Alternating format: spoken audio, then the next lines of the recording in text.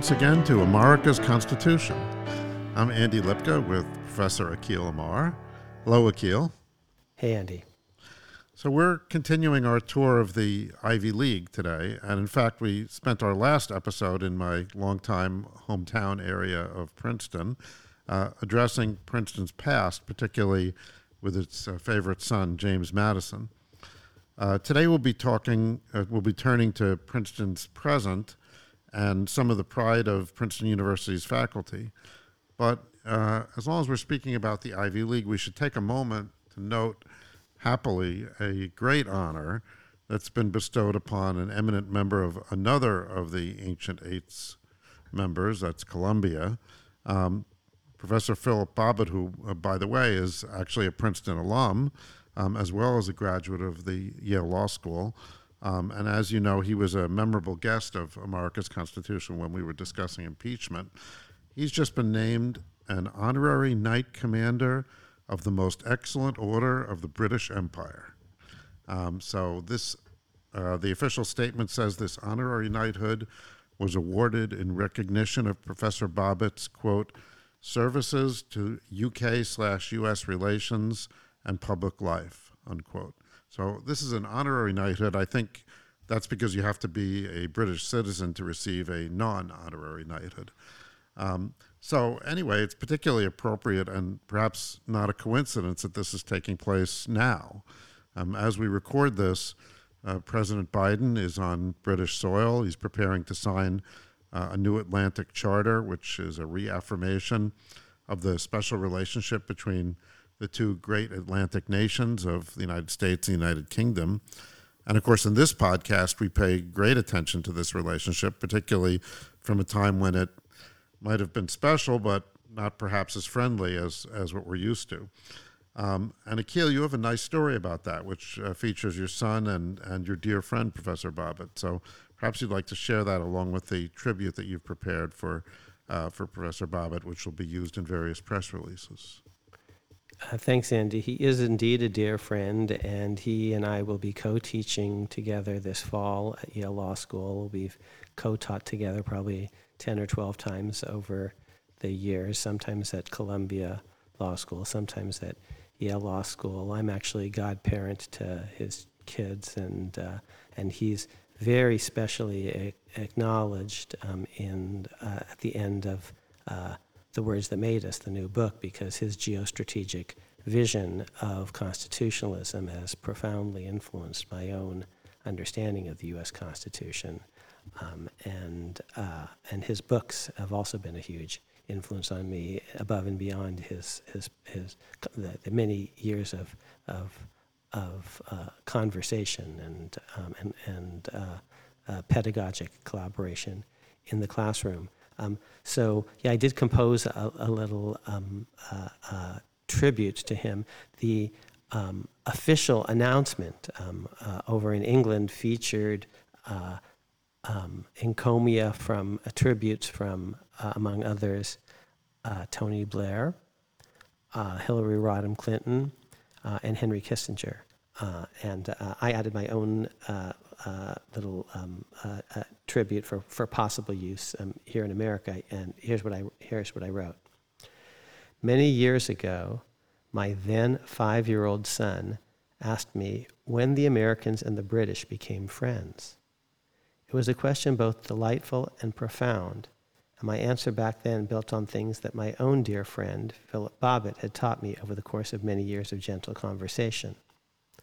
The friendship between America and Britain, I told my son, began many centuries ago when mainland American colonies considered themselves proud and loyal British subjects. Even when Americans broke from Britain, they did so in the name of deeply British ideas, and the constitutional order they founded was rooted in British history and British common law understandings, even as the Americans also added their own distinct and thrilling ideas. In the 20th century, the special relationship between the two nations deepened, I told my son. Today, my son is in college studying world history. Were he to re-ask his question to me, I would now add a happy coda to my earlier answer. The special relationship between America and Britain remains crucial, And the honor that our family friend Philip has received is a glorious embodiment of that special bond. And by the way, that last sentence, when I talked about the honor that our family friend Philip has received, I spell it H-O-N-O parenthesis U-R. So both the British and the American way. And the backstory to that little tribute involves actually someone that I came to know and whom I've already mentioned, thanks to Philip. Tony Blair, who I think history will remember very well in future generations, spent time as a visiting scholar at Yale in the Jackson Center, I believe. And he gave a talk in the law school auditorium, and I approached him afterwards and just thanked him for his willingness to spend time with us at Yale, and he was obviously very polite. He's a very gifted politician, but it was just a kind of your standard exchange. And then I said, I think we have actually a friend in common in Philip Bobbitt.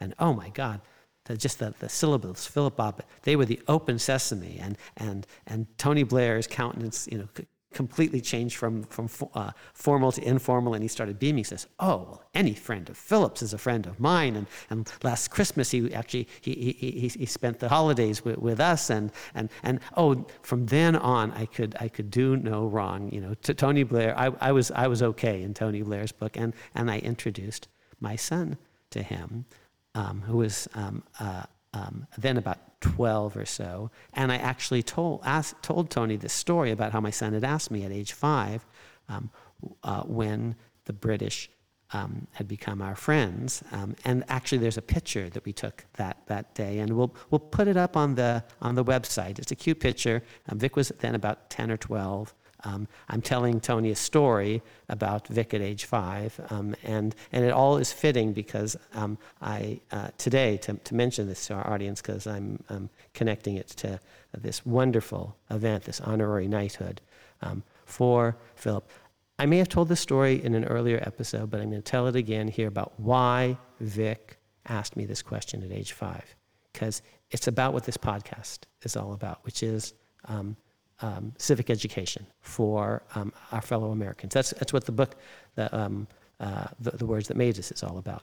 A national narrative, because that's what we have in common as Americans is our Constitution and our system of government. We don't have race in common, or religion in common, or even language. Many of us are non-native speakers. We have our Constitution and our constitutional story, our national narrative. So why did Vic, and we talked from the very first episodes about how central the presidency is to the American Constitution and presidential elections in particular. They're constitutional decisions that need to be made by ordinary citizens every 4 years, and if you get them wrong, as I think and you think Americans got it wrong on Trump, that has huge consequences. Okay, and as you know, one of the big themes of the Words That Made Us is the centrality of the presidency, how much more powerful the presidency is in the federal constitution than state governorships were in the existing state constitutions in 1787-88. So why did Vic ask me at age 5, when the British became our friends? He asked me that because I had urged him to learn his presidents. By the age of 7 or 8, I could list the presidents by name, and I knew a little bit about each one. And at the time, by the way, the sitting president was named Lyndon Johnson, who also happens to be Philip Bobbitt's uncle, his mother's brother, in the Small World Department. But I had learned my presidents by age 7 or 8, and Vic had learned them at age 5. And he'd learned a little about them. And here's the point. If you know a little bit about each of the presidents, if you know all the presidents and a little bit about them, you have at your fingertips the spine of American history and even a little bit of a grasp of world history. So here's what Vic said. I said, Vic, very interesting question. When did the British become our friends? Why are you asking me this? And remember, he's 5 years old. He said, Dad, George Washington fought against the British, and Dwight Eisenhower fought alongside the British. So sometime in between, they must have become our friends. So, wow, Vic is asking a pretty historically sophisticated question because he's learned his presidents, he knows the order, he knows a little bit about them. And there was yet another, I think, interesting insight that this little 5-year-old had. He's already trying to make sense of the world and identify patterns. Yes, Dwight Eisenhower was a president in the tradition of Washington. Last time we talked about how I'm always looking for patterns. Ivy League is one pattern. There are many patterns. But there have been certain presidents, especially in the tradition of Washington, and the other two who are most like Washington are the two-term national unifying commanders-in-chief, presidents above party, so to speak, in the Washington tradition, and they are Ulysses S. Grant and Dwight Eisenhower. And today, the person who would be most like that might be someone like Colin Powell. Some people thought David Petraeus might be a figure in that tradition as well. But Vic, at age 5, is already beginning to see, there are ways in which Dwight Eisenhower is kind of like George Washington. And he's right about that. And most Americans, as we talked about before, know more about baseball or football. We could talk about classic center fielders or classic quarterbacks. But they wouldn't be able to converse as intelligently about different kinds of presidents and the patterns they fit into. And of course, the other thing about Washington is he also had this notion that countries who are your enemies could become your friends and vice versa. And this was, one of the themes of one of his more important addresses. Absolutely. So now we're going to transition to talking about Princeton today, having spoken about Princeton past in the last episode. And Akhil, I know you have quite a lot to say about one of the real shining lights among the Princeton faculty today.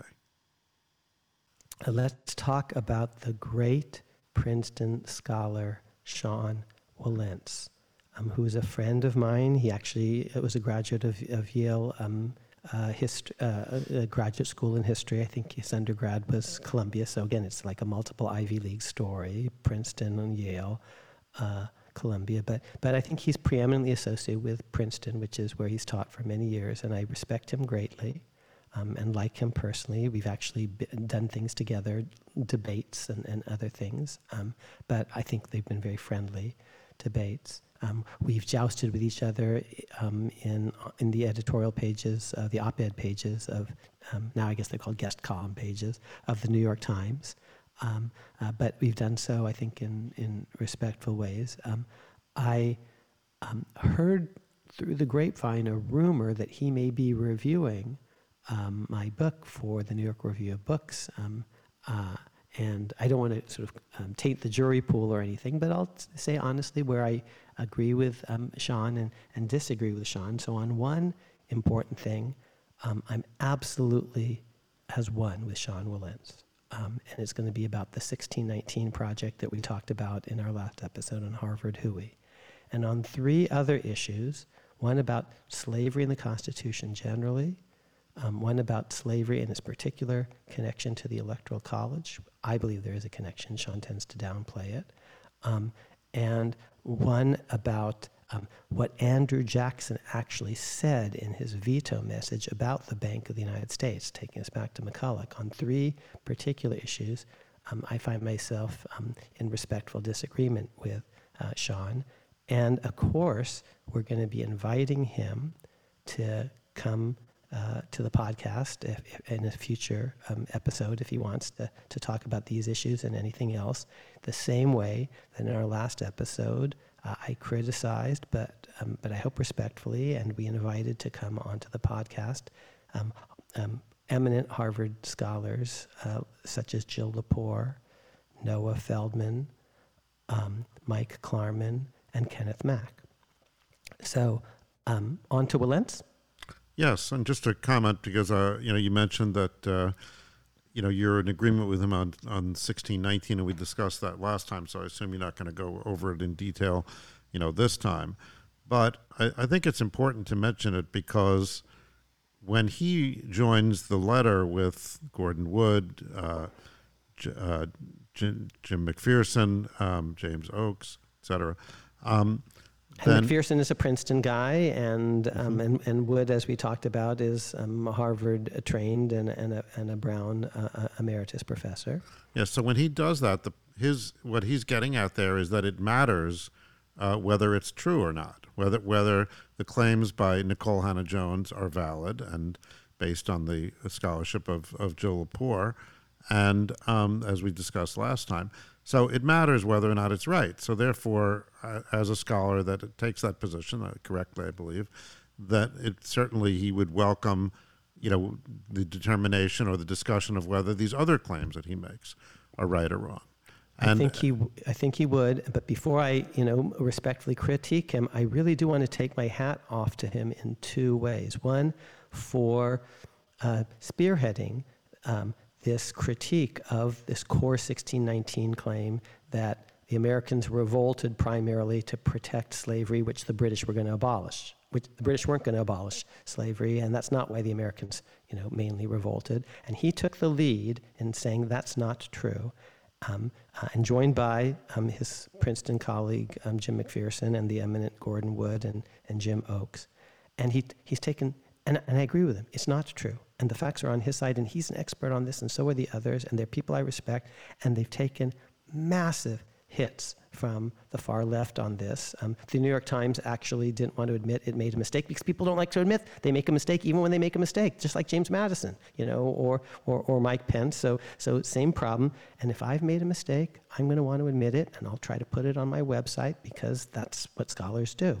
But I want to give Sean a huge shout out because he probably took, I think, the lead in this of all of them. He was actually the organizer, and he's taken a lot of criticism, much of it, in my view, unfair and white man privilege this and just all sorts of ridiculous stuff. Well, but also I think right now as we record this, and we're going to be broadcasting this a few days after we record it. The importance of it is evident, and it's important that we keep talking about it because right now there's a controversy at the University of North Carolina where the author of the 1619 Project, Nicole Hannah-Jones, was offered a position. That's her alma mater.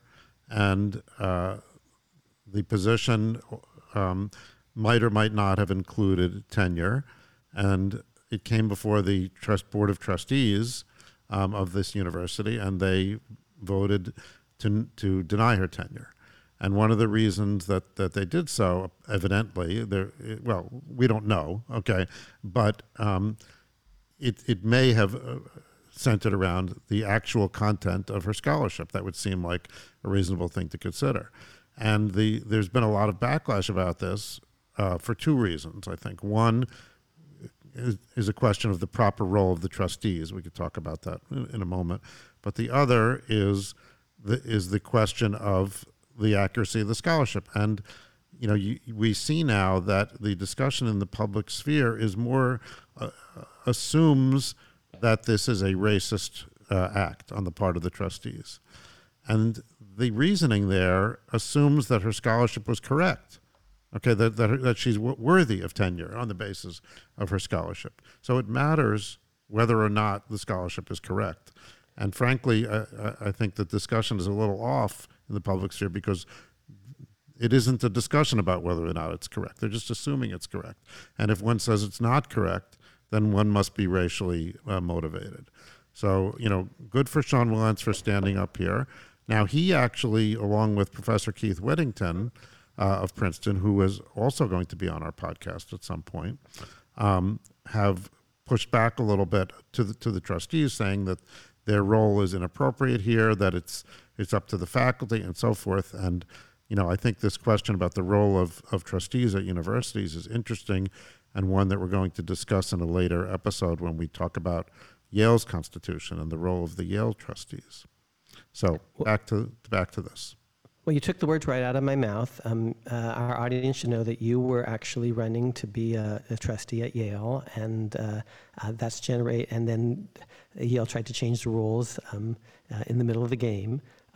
And Who knows whether that's over. The Yale Faculty Senate has pushed back very strongly against this, and so have you publicly, and the press national as well as the Yale press, the Yale Daily News, have really focused on this. So yes, we're going to have another episode on constitutions of universities and the role of trustees, and you're going to be the expert on that. And we'll bring on Keith Whittington, who's already agreed to be on the podcast. He's an eminent professor at, Princeton.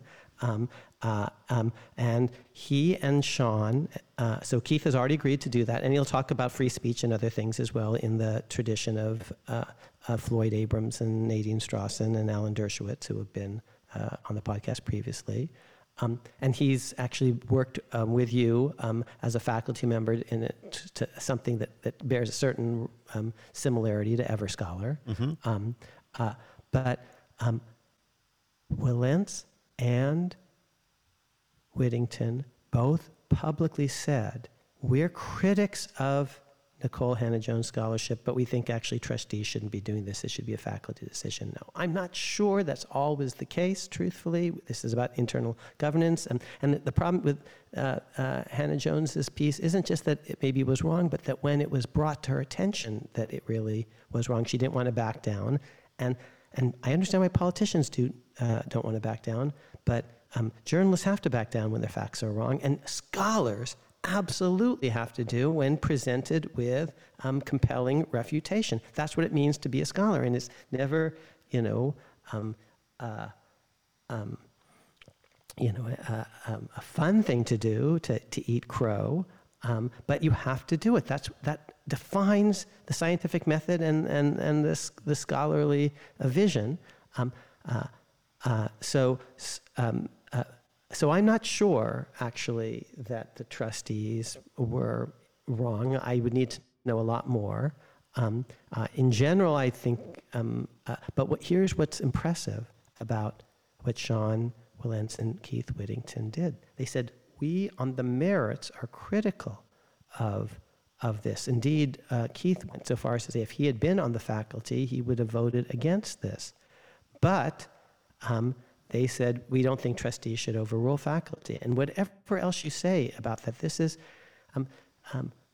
Wilentz and Whittington are showing themselves to sort of be admirably nuanced and not polemical and seeing the complexities here, and good for them. And as I said, we've invited Keith to come on, and he's already agreed. Today we're inviting Sean to come on. He can talk about that. He can talk about the slavery issues, where he and I think have some disagreements. If he has read the book, he can talk about my book. We can talk about that too. He can talk about anything that Sean wants us to talk about. So the invitation is open. And now let's go back, and we will have a separate episode, Andy, you and I, about the Constitution of universities and Yale in particular, because that's where you're expert. Right. But back now, so that was my big shout out to Wilentz, where I agree with him on 1619 and therefore 1776, but I disagree with him about the Constitution, 1787-88, and its relationship to slavery. I disagree with him about 1803, 1804, the 12th Amendment, and its relationship to slavery when the Electoral College is modified. And I disagree with him about stuff in the 1830s, and in particular what Andrew Jackson's veto message of the bank really did and didn't say. So those are my three respectful disagreements that I will now try to quickly document. So let's start with the biggest one. Was the Constitution pro-slavery, neutral on slavery, or anti-slavery, net? Now remember, my claim and Sean Wilentz's claim is the American Revolution, independence, the Declaration of Independence. These things were not pro-slavery. 1776 was not pro-slavery. The Americans did not revolt primarily to protect slavery against the Brits, who it is claimed erroneously were going to get rid of slavery. That's not what happened. And my claim further, and Sean agrees with me, or maybe I'm agreeing with him because he may have even seen this earlier than I did. I'd have to go back and check, or at least written about it. Immediately, even before independence, Americans have created an abolition society in Philadelphia. They're the first in the world to actually create a society to end all slavery, not to free slaves, but to end all slavery. And that abolition society will eventually be presided over, that's 1775 Philadelphia, by two people who signed the Declaration of Independence, Benjamin Franklin and Benjamin Rush. And by 1780, Pennsylvania, impelled by some of these very folks in Philadelphia, will adopt a statute providing for the gradual abolition of slavery.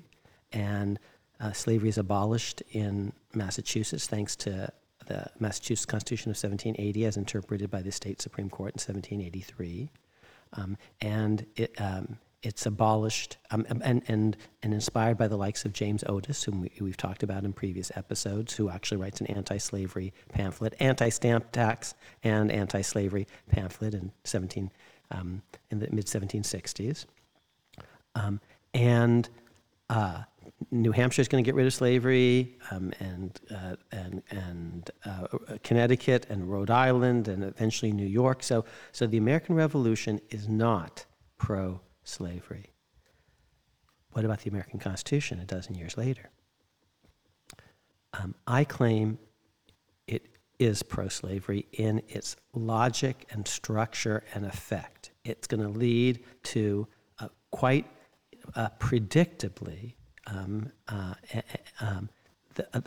the dominance of Andrew. It's going to lead to the era of Andrew Jackson, who leads a pro-slavery party, which is the dominant political party in America from the founding to Abraham Lincoln.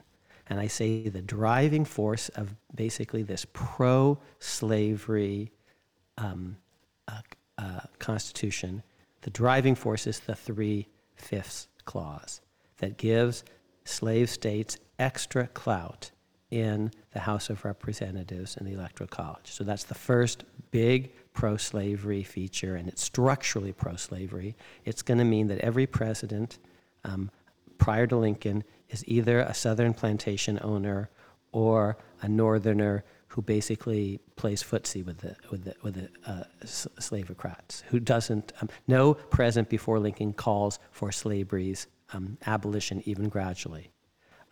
No cabinet officer before Lincoln calls for slavery's abolition even gradually, as president and as a cabinet officer. Yeah, John Quincy Adams will become abolitionist, but only after he's left the presidency. As president, he needs to play footsie with the South because that's where the electoral votes are, thanks to the 3/5 clause. His vice president, by way of reminder, is John C. Calhoun. And John Adams's running mate, his father's running mate, in both 1796 and 1800 was a South Carolinian named Pinckney. Actually, not the same South Carolinian; they were brothers. I say the 3/5 clause means that structurally the Constitution is pro-slavery and it's going to lead to pro-slavery presidents who appoint pro-slavery justices to the Supreme Court, and that's going to lead to Andrew Jackson and Roger Taney and Dred Scott. That's the big pro-slavery feature of the Constitution. Relatedly, but less significant, but importantly, the Fugitive Slave Clause is not neutral on slavery. It actually says that free states have to send escaping slaves back into slavery. That's not the international law baseline. That's not the baseline. If the Constitution had been silent on this, would have been basically that northern states are allowed to apply their own free soil laws on their own jurisdiction. If someone escapes to Canada, Canada doesn't have to send a slave back. If someone escapes to Britain, Britain doesn't have to send a slave back into slavery. And that would have been the baseline based on an English case called Somerset's case, but for the Fugitive Slave Clause, which is in the Constitution that says northern states, in effect, have to be slave catchers for southern slave states. So those are my two big reasons for thinking structurally the Constitution is pro-slavery. Well, Enns is going to have a different position, and I'm going to articulate his different position in just a minute and tell you where I disagree.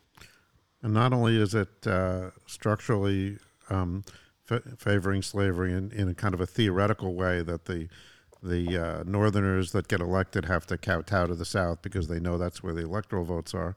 But actually, in fact, when Thomas Jefferson is elected, you can just lay out the electoral votes, and but for the 3/5 bonus, he would have lost the election. Just so, and you're already anticipating the second and specific point, which is slavery in connection to the Electoral College, which is where Sean and I have had some friendly debates, most prominently at the New York Historical Society a couple of years ago, and exchanges in the New York Times and elsewhere. So just to anticipate one possible reader reaction, they say, well, slaves are only counting for 3/5. Oh, that's a penalty. It should, they're not counting the same as free folks, 5/5. Now, of course, what would be the anti-slavery rule? Not, they should count like everyone else.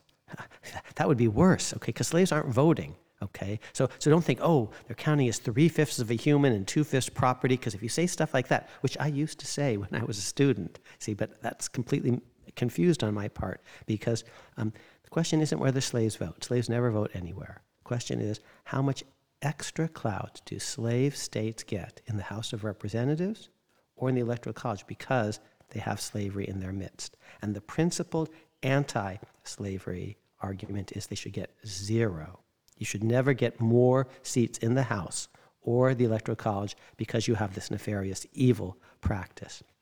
And you might say, well, you get extra clout if you have non-voting women or non-voting children, so why not for slaves? And the reason is because the voters are virtually representing the interests of their wives, their mothers, their daughters, their minor children. But slaveholders aren't virtually representing the interest of the slaves. Slaveholders don't care about the interests of the slaves. They're selling them at will. They're maiming them. That's not what it's about. They're just saying, we're entitled to extra clout because they're our property and property deserves protection. But only slave property got this special extra representation. Not, for example, real estate landed property or liquid property, stocks and bonds, and other forms of capital. So 3/5 gave slave states extra clout, extra seats for having slaves, and it rewarded them. The more slaves they could buy or breed, bring over from Africa in a hellish international slave trade in which free-born people in Africa were kidnapped and killed, and then the ones that survived brought over in slave ships, where again many of them died in an absolutely brutal, hellish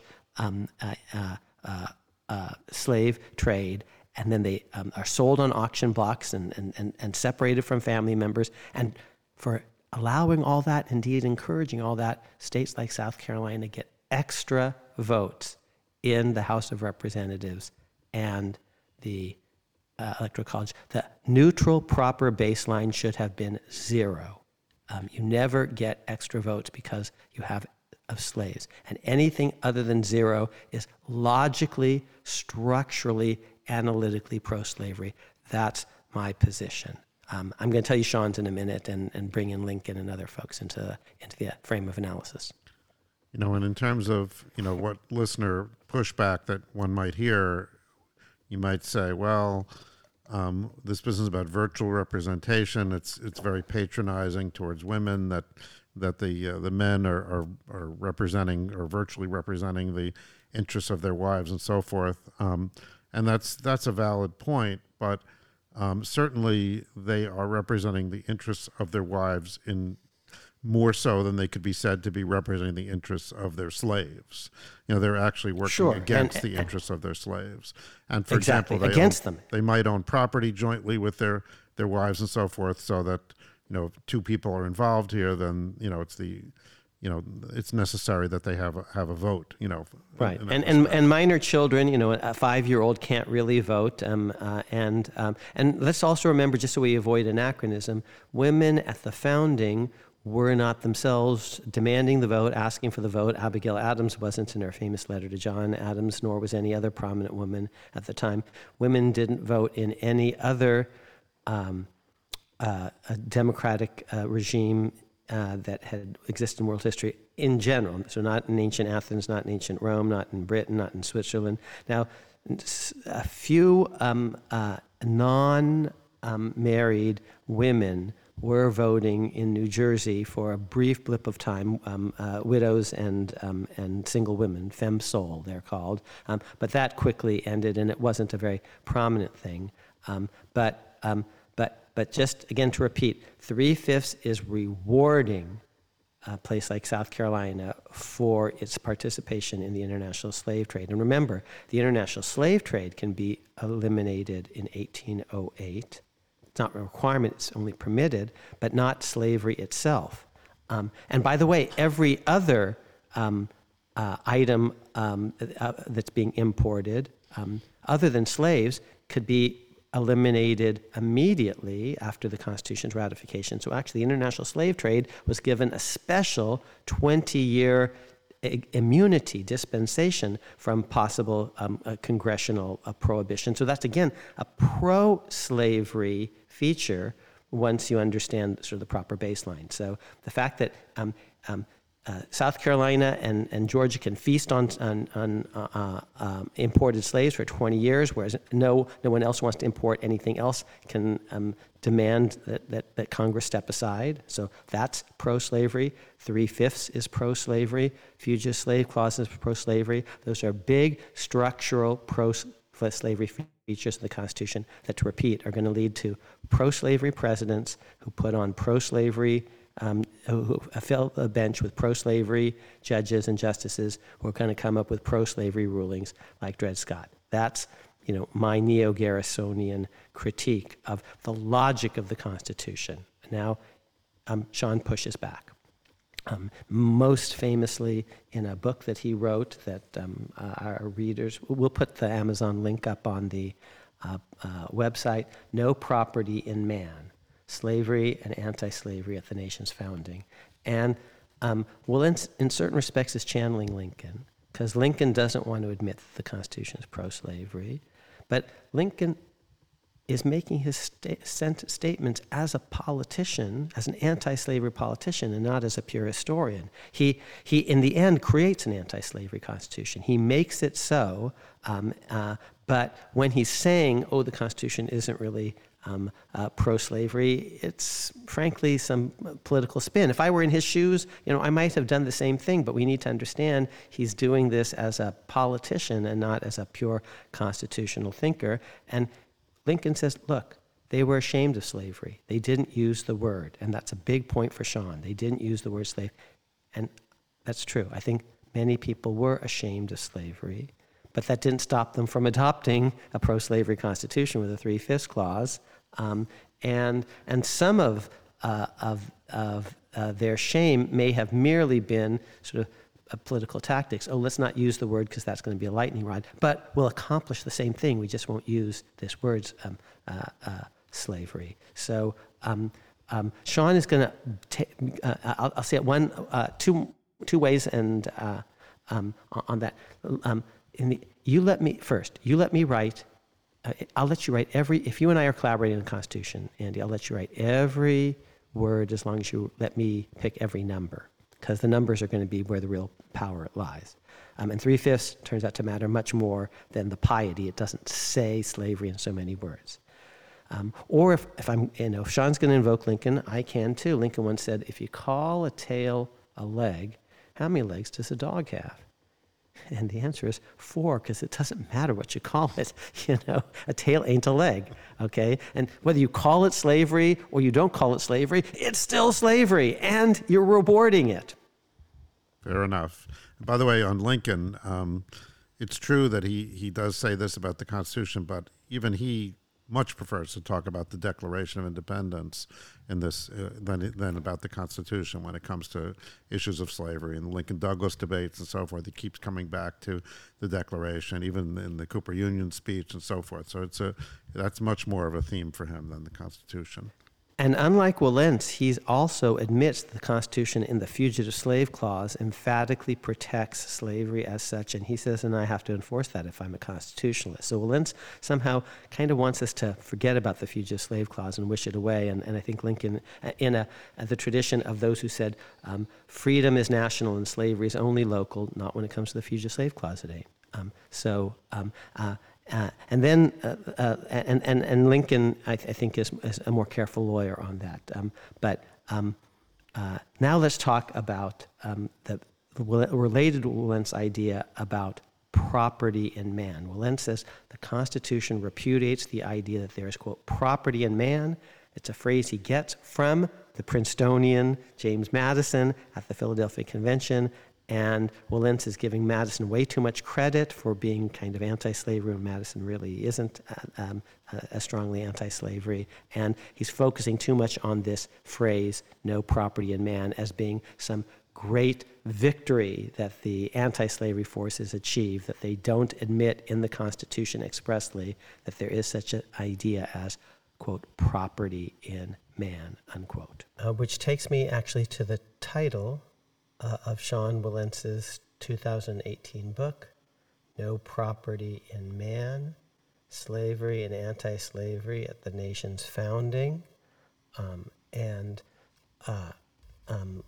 I think that he tends to focus too much on this phrase about no property in man as the key, the essence of what slavery, I guess, is property in man, and that's the problem, property in man. And I actually don't think that that's the real essence of slavery quite, or doesn't capture everything. So I'm going to talk a little bit about law and property law, and then I'll walk through the book with our audience and identify some of the passages that I think reflect of Wilentz's analysis, and that I think where I have a different take. So, to me, what's slavery's essence? That it's involuntary and undeserved, it's cruel, it's racialized, it's birth-based, lifelong, intergenerational, forever, basically. It's caste-like, it's degrading, it's dehumanizing. Those are just some of the things that are the essence of slavery. And now let's think about how they relate or don't to this idea of property in man.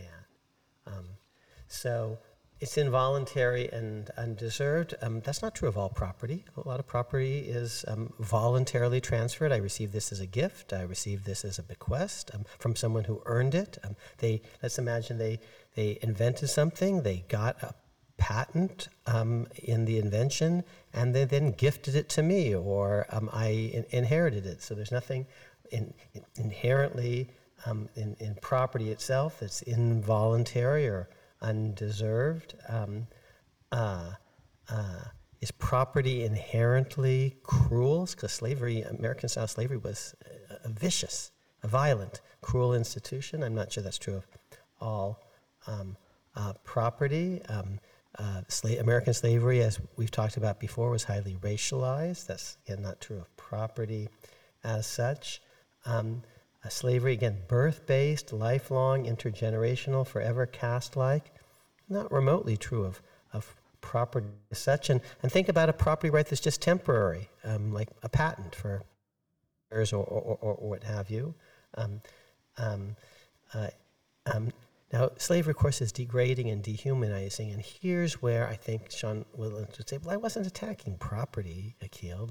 You're missing the point. It's property in man. You can't ever have a property right in a human being. And I say, well, actually, it's a little more complicated than that once you think about things. So in some kind of ordinary sense, when you sign up to be an employee, your employer owns you from 9 to 5, so to speak. That's not slavery, really, is it? Because it's voluntary. Now, critics actually in the 19th century said, oh, yes, that is. That's wage slavery. But some of these people were actually Southerners, Southern slavocrats, trying to attack, a capitalist system, a free market system. Oh, that's wage slavery. But there seems to be a difference between wage slavery, which is voluntary, and involuntary servitude and slavery. They actually would draw they actually would make the argument that wage slavery was worse than actual the slavocrats slavery. did. Right, because there's no the master is providing for some of the the needs supposedly of the slave. I'm not saying that this is an accurate argument, exactly, but it's one that they make. Now you could say, well, actually, technically, wage slavery isn't property in man. The employer doesn't have a property interest in the employee. It's just a contract or something. Technically, the employer doesn't even own the employee even for 9 hours a day or something. But in some pretty profound senses, let's take something we talked about actually in our last episode, or maybe it was the episode before that, baseball. Owners, and we call them owners, own teams, and they own the players in the team, and they can trade them. They can, as it were, buy and sell them to other teams. Now, I don't think that's slavery, and it's not slavery in part because no one has to be a baseball player, and you sign up for the thing, and you can opt out of baseball altogether. But these are quasi-property rights in human beings that's called organized Major League Baseball or other forms of franchise sports, so to speak. So again, I'm not sure that the essence of the thing is really captured by this metaphor of property in law, because as a law-trained person, I think about property a little bit differently. You say, but you can never have property in man, in humans. Well, I have property right in myself. That's self-ownership. And Sean will say, well, of course, yeah, that's different. You can't ever own someone else, some other human being. And I would say, well, in baseball, it comes a little close. But let's take other things. Let's take two people who agree to form a partnership. So in a partnership, I own half of what you are going to make going forward, and you own half of what I'm going to make going forward. In some sense, we each own half of the other in certain sense, and it's a property-like right. It's property in man of a certain sort, in another human being. But it's nothing like slavery, because it's not involuntary and undeserved and cruel and racialized and birth-based and lifelong and intergenerational, forever, caste-like, degrading, dehumanizing. So again, much of the concept of property in man captures the essence of slavery or its evil. In certain divorce situations, actually, one spouse is entitled to half of the revenue that the other may acquire for at least a certain period, especially if, let's imagine that the spouses were married when a certain professional degree was achieved, a medical degree or something like that, and the non-medical spouse said, "Oh, I contributed to that medical degree by cooking and cleaning," and it's very gendered. I'm using a very gendered example because these are some of the actual cases in, let's say, the middle of the 20th century. So he got his MD because I helped him get through medical school, so at least for several years after the dissolution of the marriage, half of the revenue should be mine. That's a property-like interest in his revenue stream. And I'm sure if you talk to some people who have been divorced, they'll say, "Oh yeah, my ex owns a piece of me," and they're not, and that's not sort of utterly preposterous. Let's even talk about, for example, embryos. They're human beings. Let's imagine a married couple, and they go through IVF, and now there's some embryos, and he passes away. And in his will, he provides that she will own those embryos because he wants them implanted, and she wants them implanted, and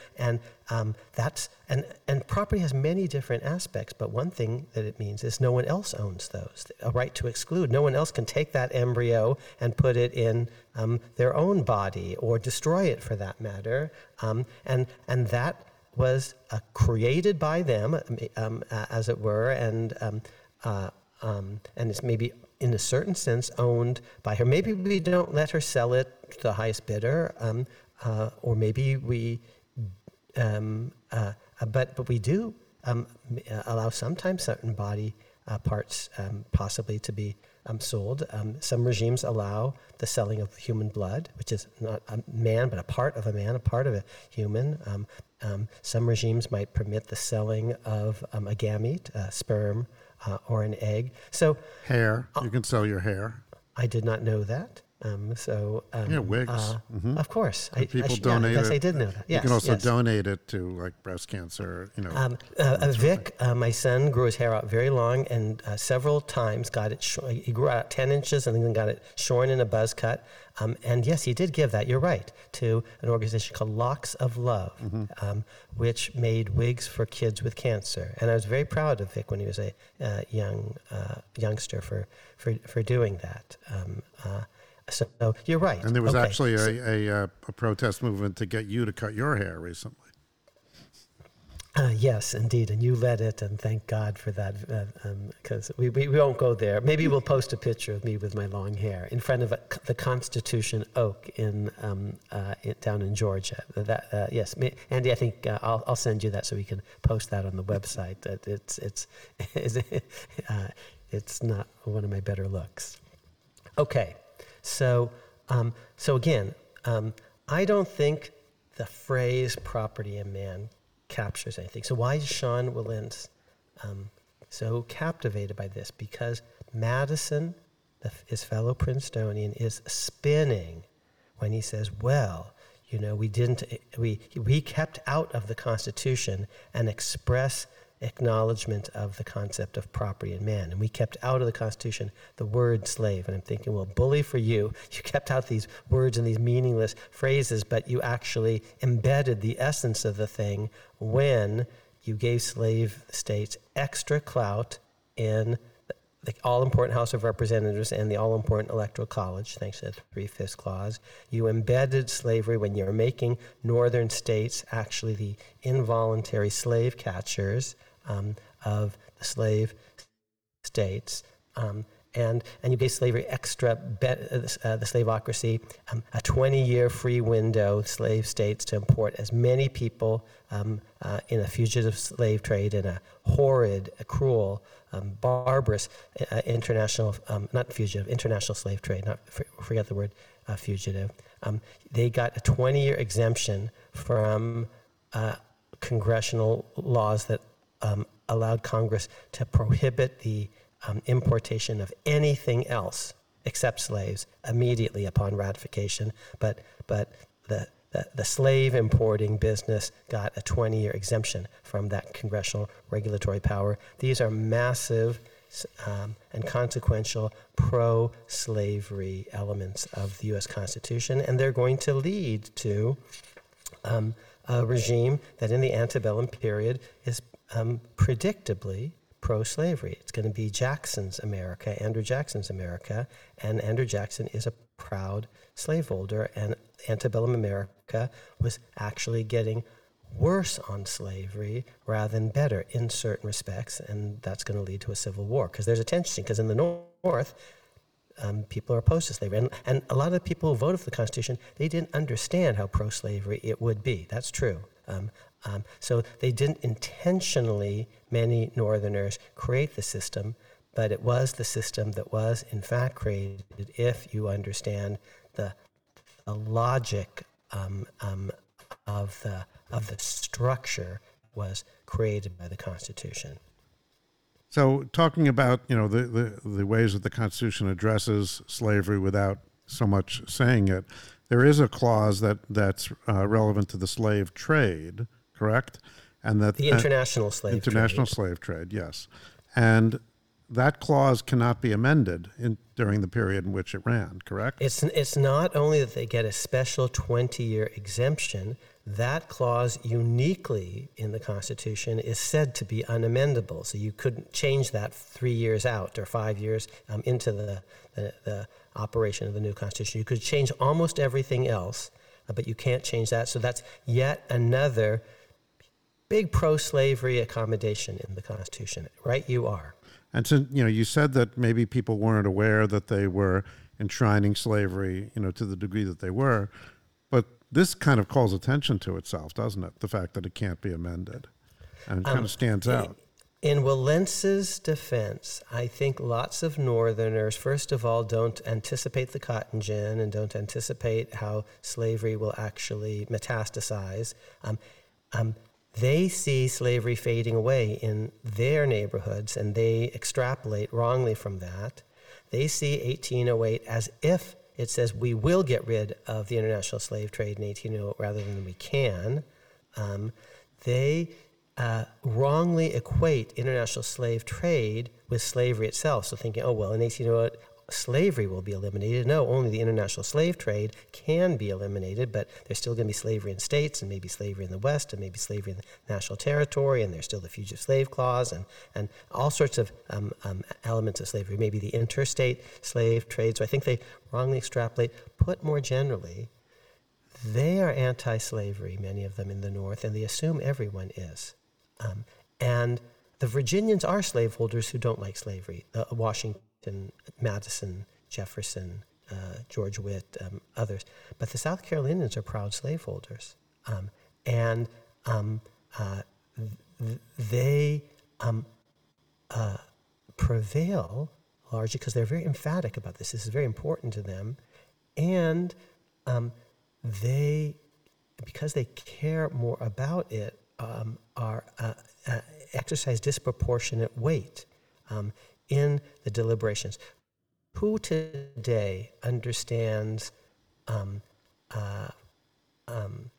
prescription drug prices and patent rules for various new drugs better than anyone else? Well, it would be Big Pharma, because that's what they make their money off of. Who understands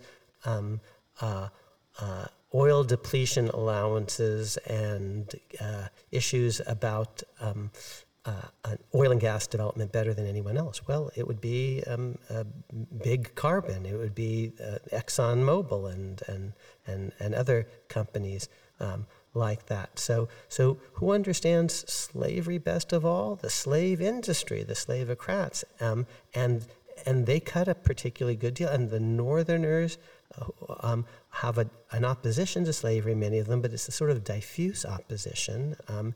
And they are less attentive to some of the ins and outs of slavery. So I'm not saying that everyone up and down the continent intentionally created a constitution that was emphatically pro-slavery. I'm saying that though the structure of the Constitution did create a pro-slavery system, predictably so. This wasn't like some asteroid hitting the Earth that no one could have foreseen and wiping out the dinosaurs or something like that. It was foreseeable, even if not this pro-slavery tilt, even if not completely foreseen by all Northerners. So there's an argument that occurs to me that someone might make, which is, you're saying that there's an electoral advantage to the South from the Electoral College, and as evidence of that, you point out the presidents that are elected before the Civil War. Okay,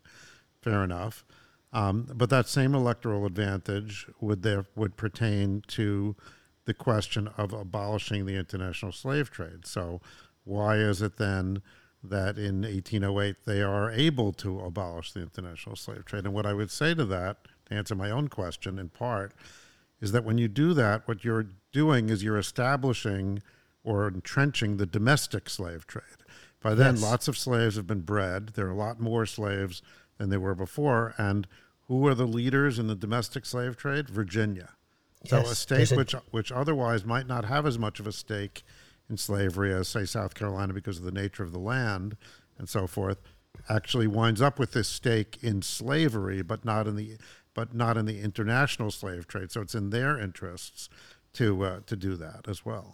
Correct. They are protectionists, as it were.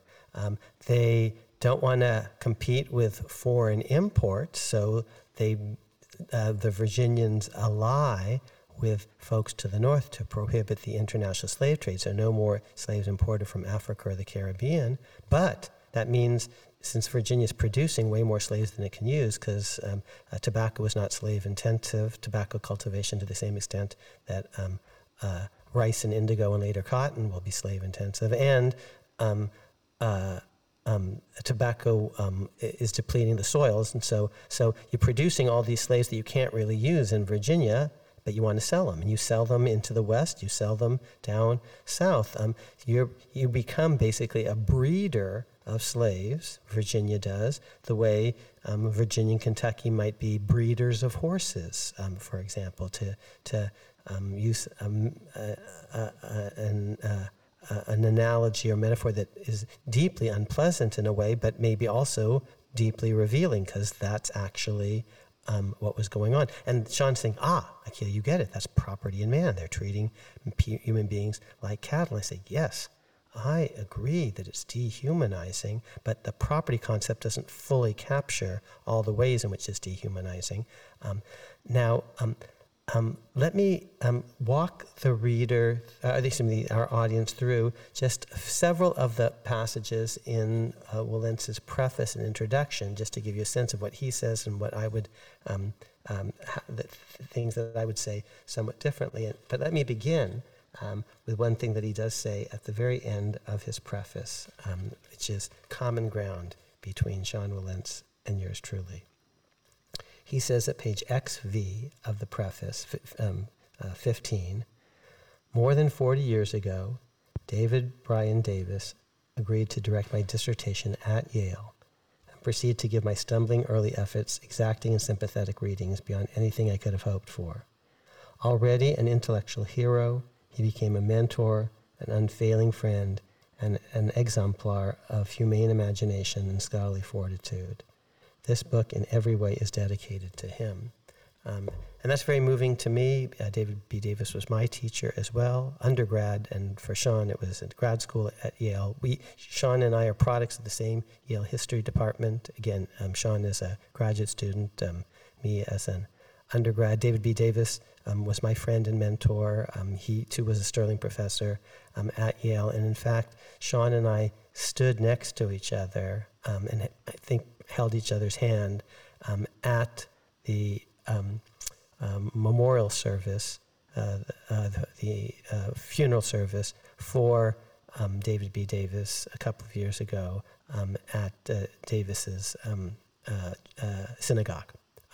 And so even though I'm disagreeing with my friend Sean on certain things, we have a lot in common and in a deep way. And maybe, not incidentally, what we have in common is an Ivy League story of a certain sort. And perhaps not coincidentally, the person whom Sean and I most have in common, David B. Davis, our mutual mentor, was himself an embodiment of this Ivy League story that you and I, Andy, have been exploring in this series of podcasts. David B. Davis, the late, great David B. Davis, who passed away a couple of years ago, was the preeminent scholar of American slavery and indeed of world slavery,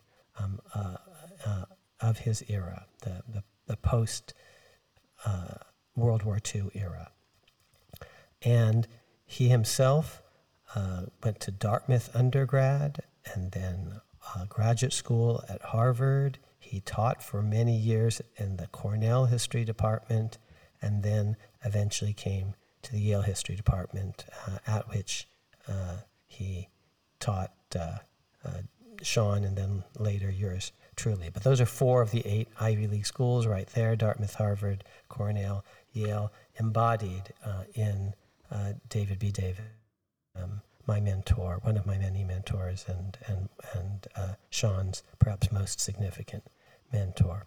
In 2014, Professor Davis received the National Humanities Medal from Barack Obama. And I think at least one Pulitzer Prize, at least one Bancroft Prize, just a record of accomplishment. And Wilentz himself is a Bancroft Prize-winning historian, Pulitzer Prize-winning finalist.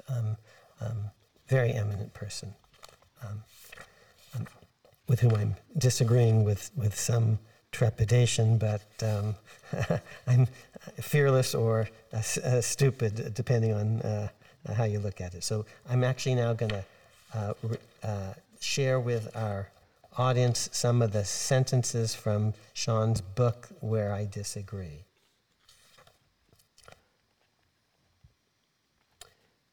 Really, on the second page of his preface, Roman 10 of the book, Sean says,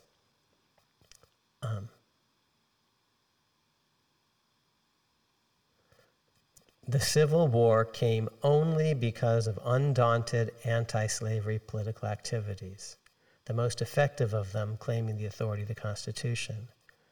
And I would say, well, the war came off not only because of the undaunted anti-slavery political activities of various forces, but also because of a politically powerful pro-slavery set of forces, the slaveocracy, that was powerful and batshit crazy, in my view, precisely because of things like the 3/5 clause that gave them extra clout in the system. That statement is reminiscent of Lincoln's statement when he meets with the black leaders before the issues the Emancipation Proclamation. He says to them that they are somehow the cause of the war. Lentz goes on to talk about the Republicans' Democratic triumph in 1860. Of course, they didn't have even a congressional majority in 1861, thanks in part to the 3/5 clause. He talks about how how this election sparked the events that led to slavery's downfall, but the events that led to slavery's downfall were battlefield events to a very great extent. It wasn't as if the Constitution, through its own gradual, peaceful processes, mere statutes and constitutional amendments, basically phased slavery out. That would be a lovely story if true. Oh, the Constitution didn't immediately get rid of slavery, but it set in motion a set of events that would ineluctably lead to slavery's demise, but it didn't happen that way. In fact, slavery got worse and worse and worse until it almost destroyed the patient, and then we had a war, and Lincoln luckily won the war because Meade fortified the center at Gettysburg on the third day, but that's not quite fully thanks to the Constitution. Related to that, on the same page, Lentz says, the Constitution, in effect, provided the means to hasten slavery's demise. And I say only contingently so. There was no guarantee of that at all. Next page of Sean's preface says, most important, the Philadelphia Convention took care to ensure that while the Constitution would accept slavery where it already existed, it would not validate slavery in national law. That is, the Constitution would tolerate slavery without authorizing it. And I say it did validate slavery in national law. The Constitution itself is national law, and it's validating slavery in the Fugitive Slave Clause, and it's validating slavery in and calling for other federal laws, statutes to enforce the Fugitive Slave Clause in the Constitution itself, which is, to repeat, itself national law, the supreme law of the land. The 3/5 clause is part of that national law, that supreme law of the land, and it is validating slavery, it's empowering slavery. He then goes on to say, no mere technicality, the framers' exclusion of property and man was important enough in 1787 for delegates to insist upon it. In coming years, it proved enormously consequential. And I would say, yes, mere technicality. You don't have to say something to do it, and it didn't say slavery, it did slavery in profound ways. Lots of the things in the Constitution are implicit and incorporated by reference.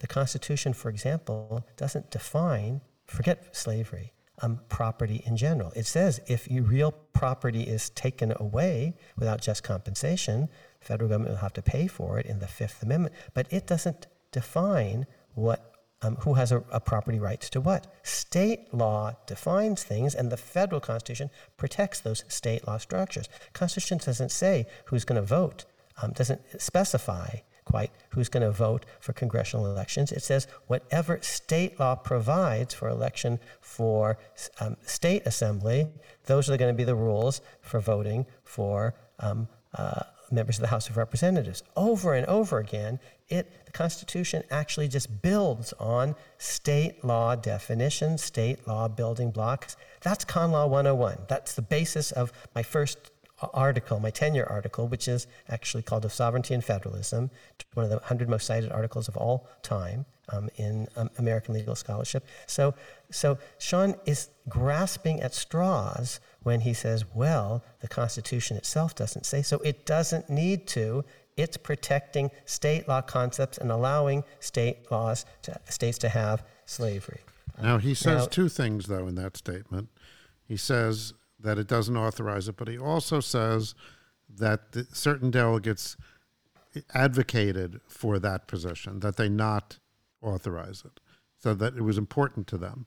So how do you address that? That's not quite addressed by your fact.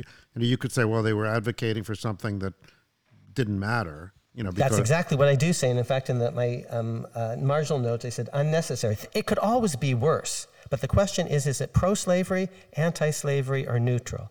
I'm saying it's pro-slavery. It could have been even more pro-slavery. It could have been more egregiously and emphatically pro-slavery. But the fact that it wasn't egregiously and emphatically and explicitly pro-slavery doesn't mean somehow that it was neutral or anti-slavery. It just means it could have been even worse. So your answer to him then is that, yes, they advocated for it not being worse than it was.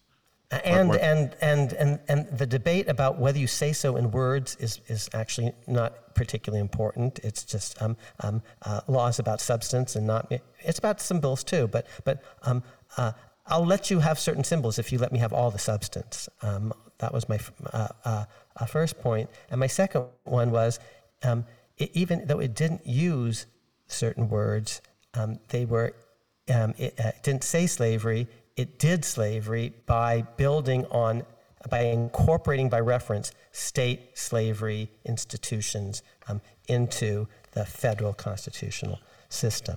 And I'm trying to be fair to his argument, though, and he is saying that that it's relevant that people advocated for the absence of an assertion for property in man, or whatever you want to call it. So first of all, is he right that people advocated for that? And number one, and number two, why did they do so if in fact it didn't mean much? Well, that segues into something else. He pays way too much attention to what's said secretly behind closed doors at Philadelphia, and the secrecy lapsed at the end of the Philadelphia Convention, but the verbatim transcripts of these things, aren't available until decades later. The way to interpret the Constitution is actually to look at what it actually says. And all this stuff that he's relying on is, just little debates here and there at Philadelphia that no one paid any attention to in the ratification period. So it says 3/5. That's a big deal. So what if it says slavery or not slavery? And some people, he says, they didn't acknowledge. They took out a word that people in the Philadelphia Convention, the first draft talked about people bound by law to serve. Let's get rid of that because slavery isn't legit. No one at the ratification period knows that they took out those two words, and he said, well, they denied that slavery was legitimate. And I said, no, they didn't. They didn't maybe say the words by law, but that means nothing at all. And the way you do constitutional law, Sean, is not by reading little tiny tea leaves at Philadelphia. It's looking at the structure of the system of power that's actually created. That's actually so you're and you're just buying Madison's spin in his note published many years later. Oh, we achieved this great victory. We pulled out this word or something.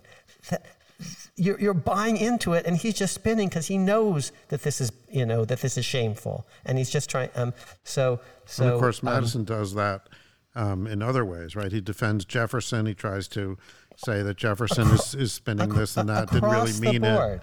Across the board. Now, Wilentz at page XII 12 of the preface says, the framers left room for political efforts aimed at slavery's restriction and eventually its destruction, even under a constitution that safeguarded slavery. And I think that's right. They did leave room, but there was no guarantee that that slavery was going to be abolished. And if, for example, they didn't anticipate the cotton gin, but suppose actually there had been another, but they knew that technology is changing all the time. There are all sorts of innovations, and cotton gin makes slavery much more profitable. They're lucky that there wasn't some other invention, the cotton fin or the cotton bin, or that made slavery even more economically viable. Let's say in the North, they just rolled the dice, and they got lucky that at the end of the day, the North, the anti-slavery North, is going to have more industrial might and it's going to be able to prevail. But that was not because they put slavery on a path of extinction, gradual extinction, which they could have, and which various other states had already done. They could have said, in 1808, not the international slave trade might end, can end. In 1808, the international slave trade must end. And the interstate slave trade must end. And slavery in the West must end. And the Fugitive Slave Clause must end. And slavery in existing states must end. And if 1808 won't do it for you, 1828, 1848, they could have done this. Other states were already doing this. Pennsylvania, Connecticut, Rhode Island, and elsewhere. And they didn't do that.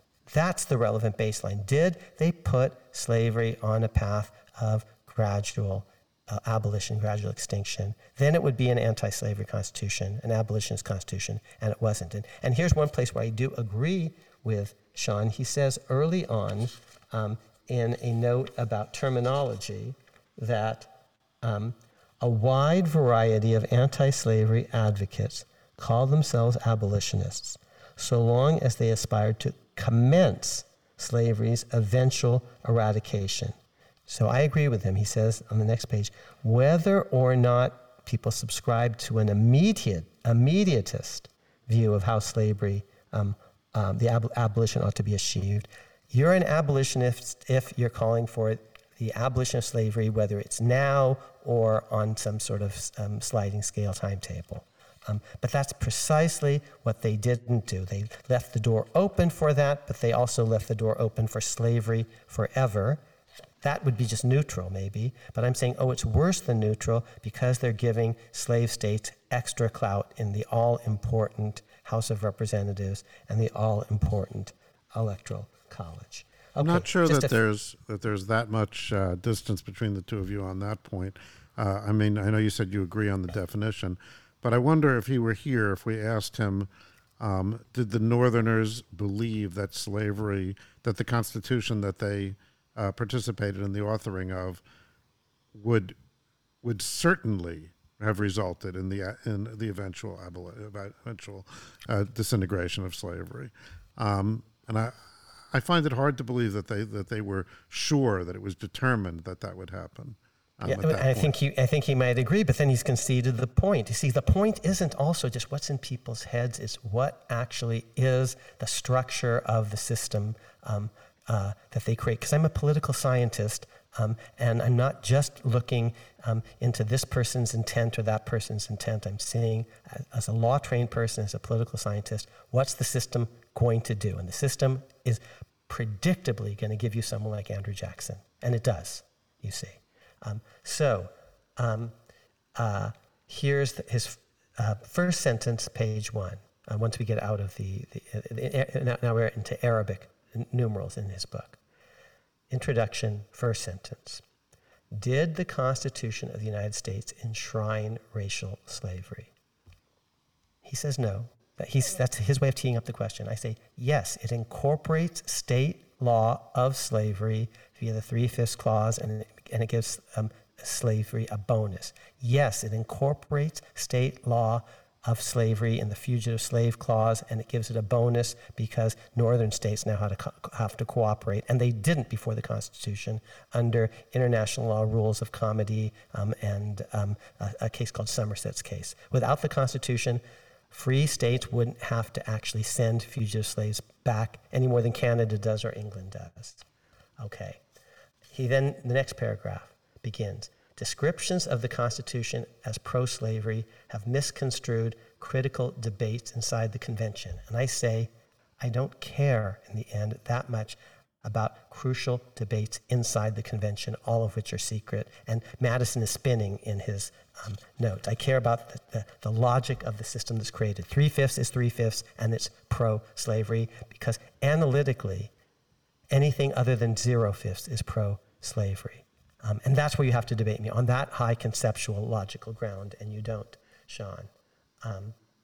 So he says on the next page, the framers deliberately excluded any validation of property in man. That's, in my view, silly. It's just wrong. They may not have explicitly used the phrase property in man, but they did validate property in man by saying slavery is lawful in the South. When people flee the South to go up to the North, they have to be sent back. That is a validation of slavery in every way, shape, and form. It's therefore a validation of property in man, and it's in the Constitution itself, the Fugitive Slave Clause. But earlier you were pointing out how slavery is different from property in man. Well, I'm using just his own phrasing here.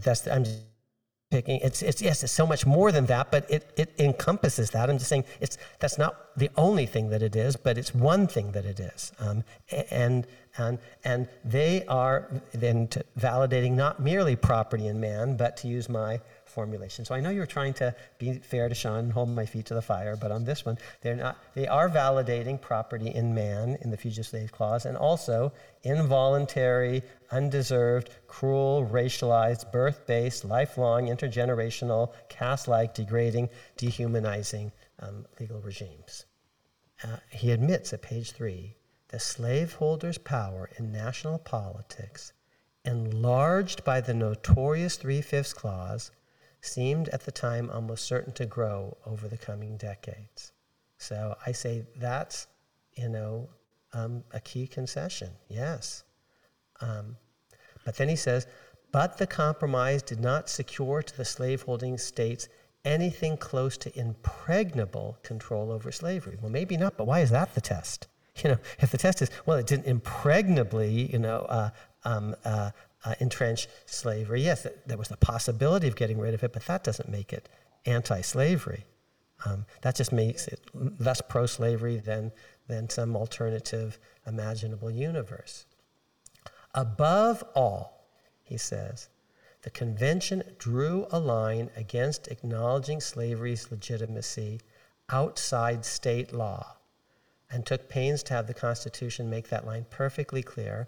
The 3/5 clause itself is not state law. It's national law in the Constitution itself. The Fugitive Slave Clause itself in the Constitution is not state law. It's national law and pro-slavery. Then he says, if you think, for example, that slaveholders obtained human property lawfully, that the rights to property would therefore be inviolable. No one thinks that property rights are always inviolable in every way. So you have a property right to a boa constrictor in one state, but if you take that into Florida Everglades, you're in trouble. You have a property right to marijuana in one state, but you can't take it into other states.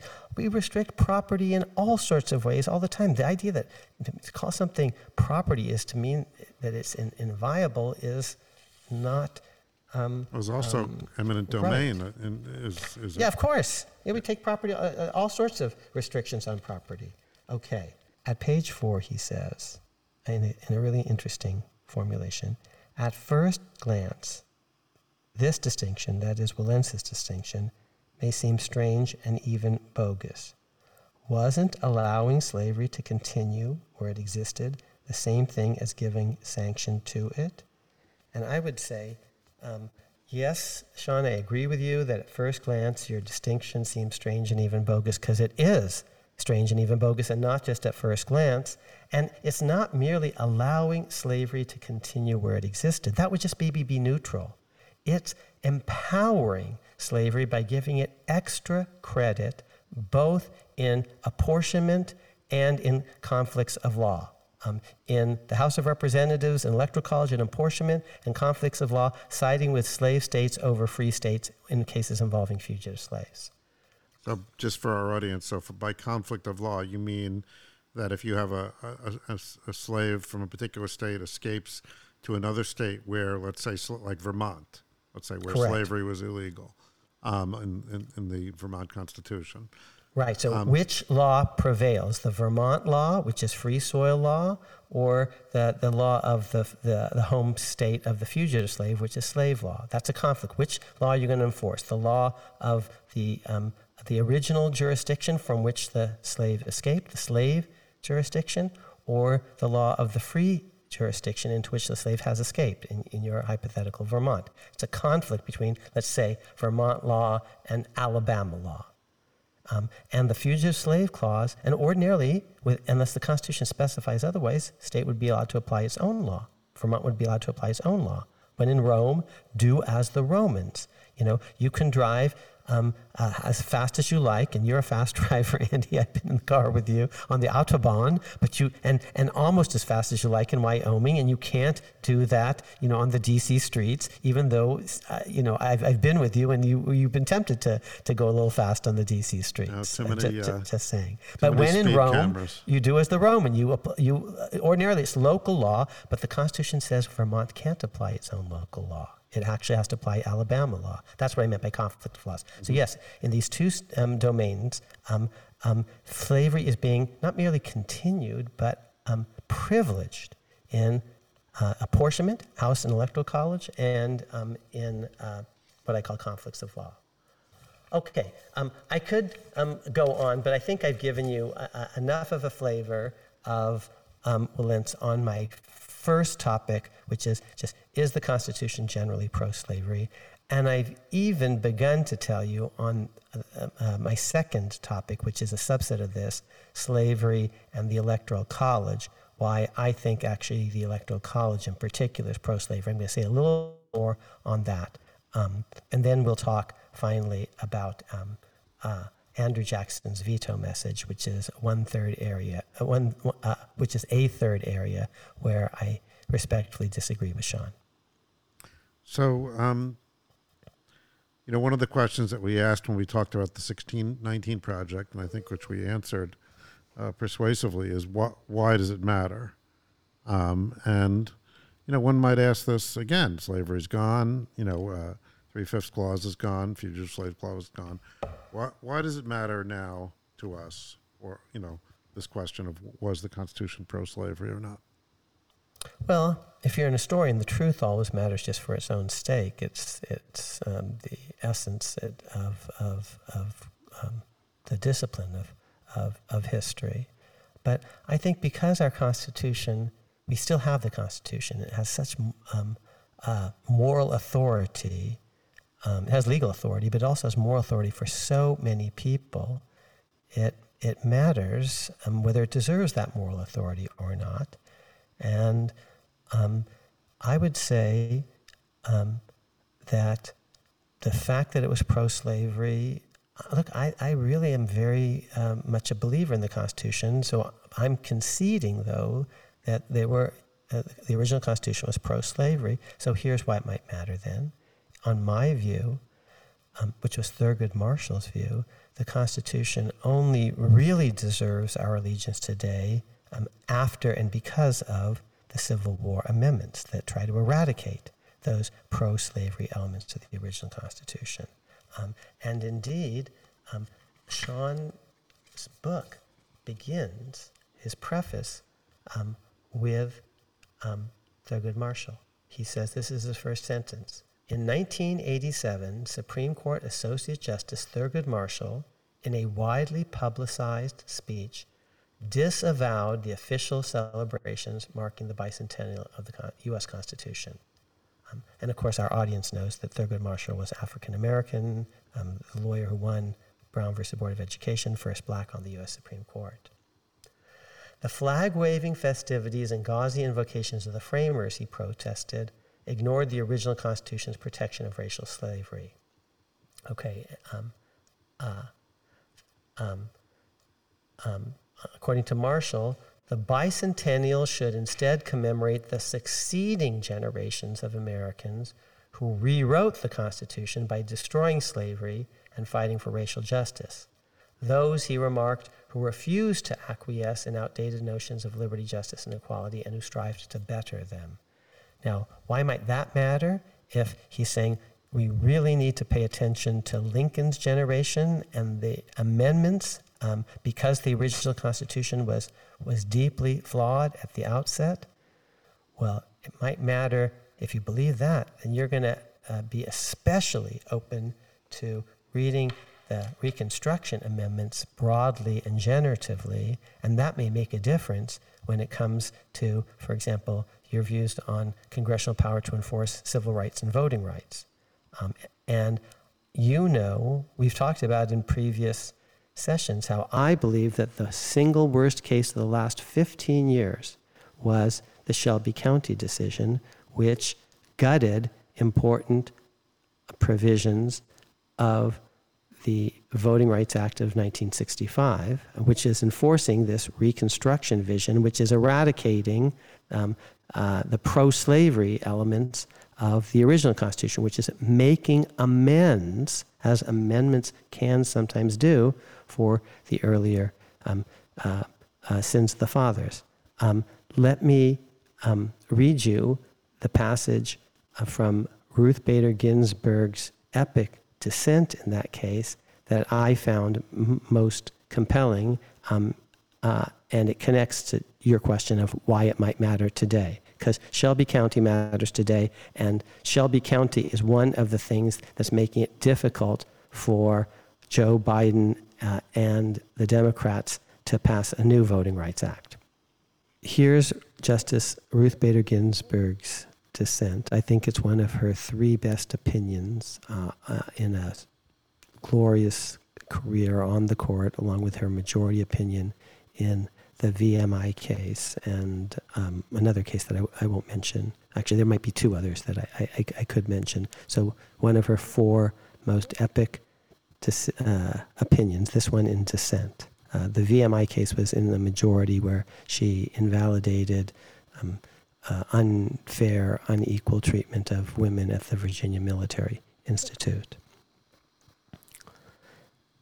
She says, nowhere in today's majority opinion is there a clear recognition of the transformative effect the 15th Amendment aimed to achieve. Notably, quote, the founders' first successful amendment told Congress it could make no law over a certain domain, unquote. In contrast, the Civil War amendments used, quote, language that authorized transformative new statutes to uproot all vestiges of unfreedom and inequality, and provided sweeping enforcement powers to enact appropriate legislation targeting state abuses, unquote. What's she quoting from?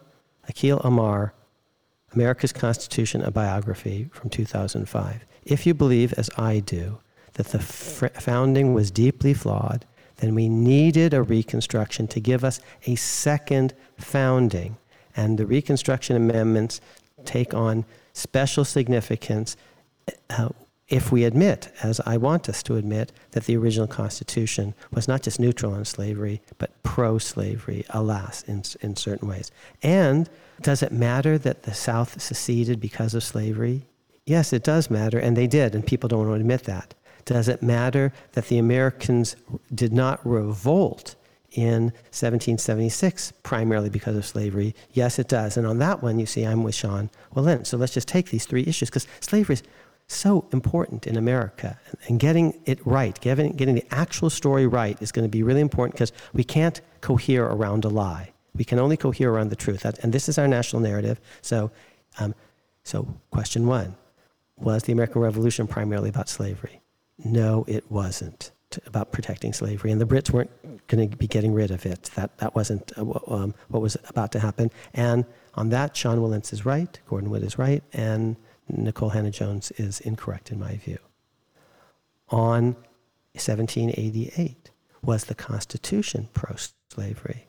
Alas, it was. I wish it were otherwise, and I'm not with Sean Wilentz on that. And I know Lincoln kind of said some things contrary to that at times, and so did Frederick Douglass, but they weren't doing so as historians, they were doing so as political actors. Now, did the South revolt in 1861 primarily to protect slavery? Yes, it did. And the right-wing crazies are wrong when they deny that.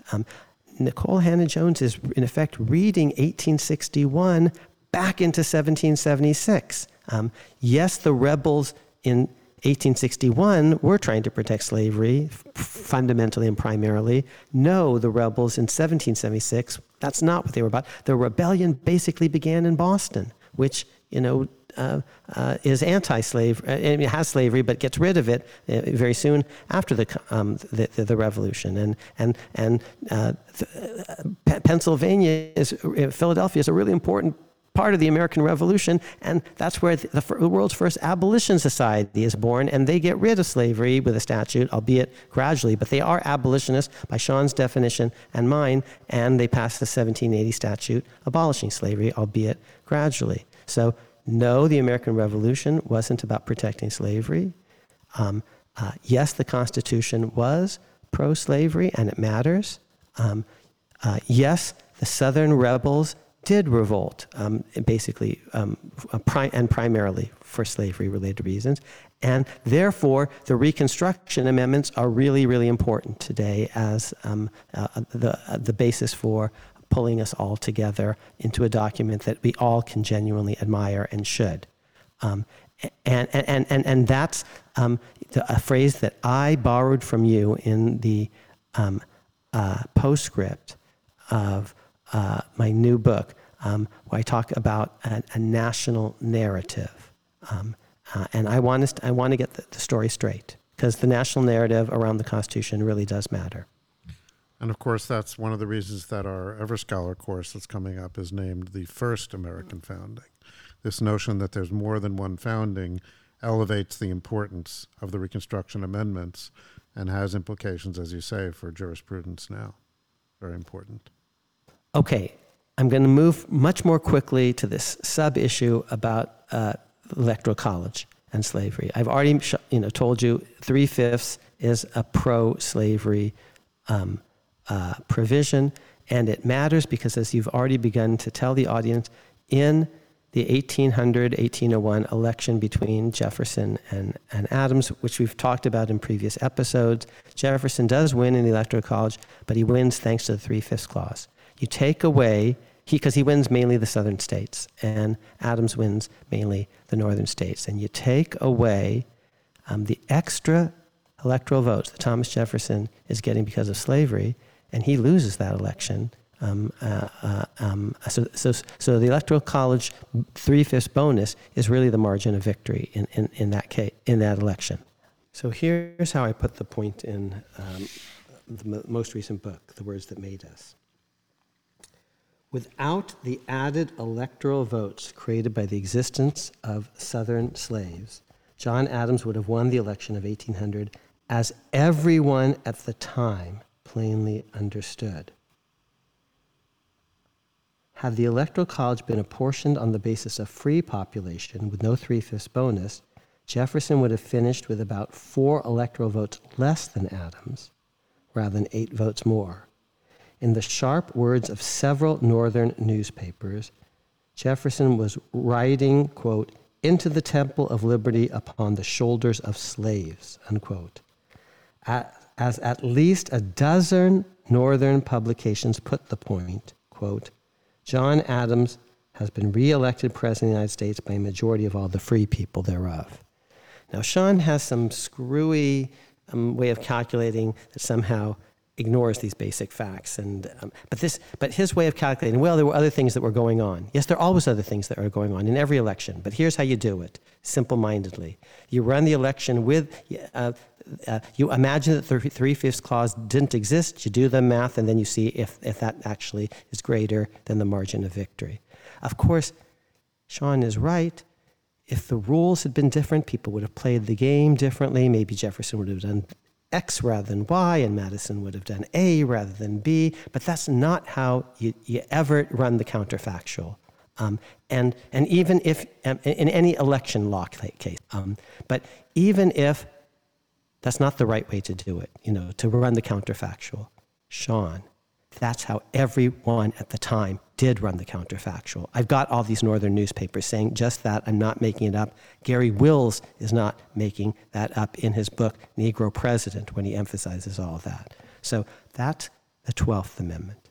That's the election of 1801, which results in a 12th Amendment that changes the rules about electing presidents versus vice presidents, the Jefferson-Burr tie, but doesn't, so it fixes that so we can vote separately for president and vice president, but doesn't fix this bias to slave states.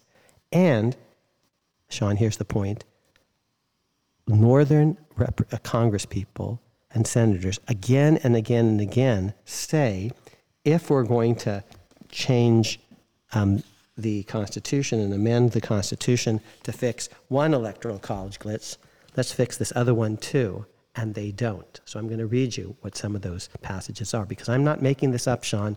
This is actually what Northerners do say. So even if in 1788, not everyone understood in the ratification process that three-fifths was going to be a big, big bonus, by 1800, everyone is seeing that. Everyone with eyeballs is seeing that this is the margin of victory. Most of the South vote for Jefferson. He's a Southerner.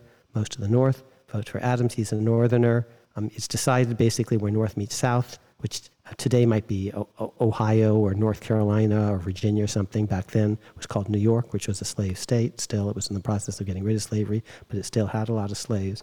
And New York votes for Adams in 1796, joining with the North, and votes for Jefferson in 1800, joining the South. And Burr is important in all of that. He's helping to swing New York into the Jefferson column.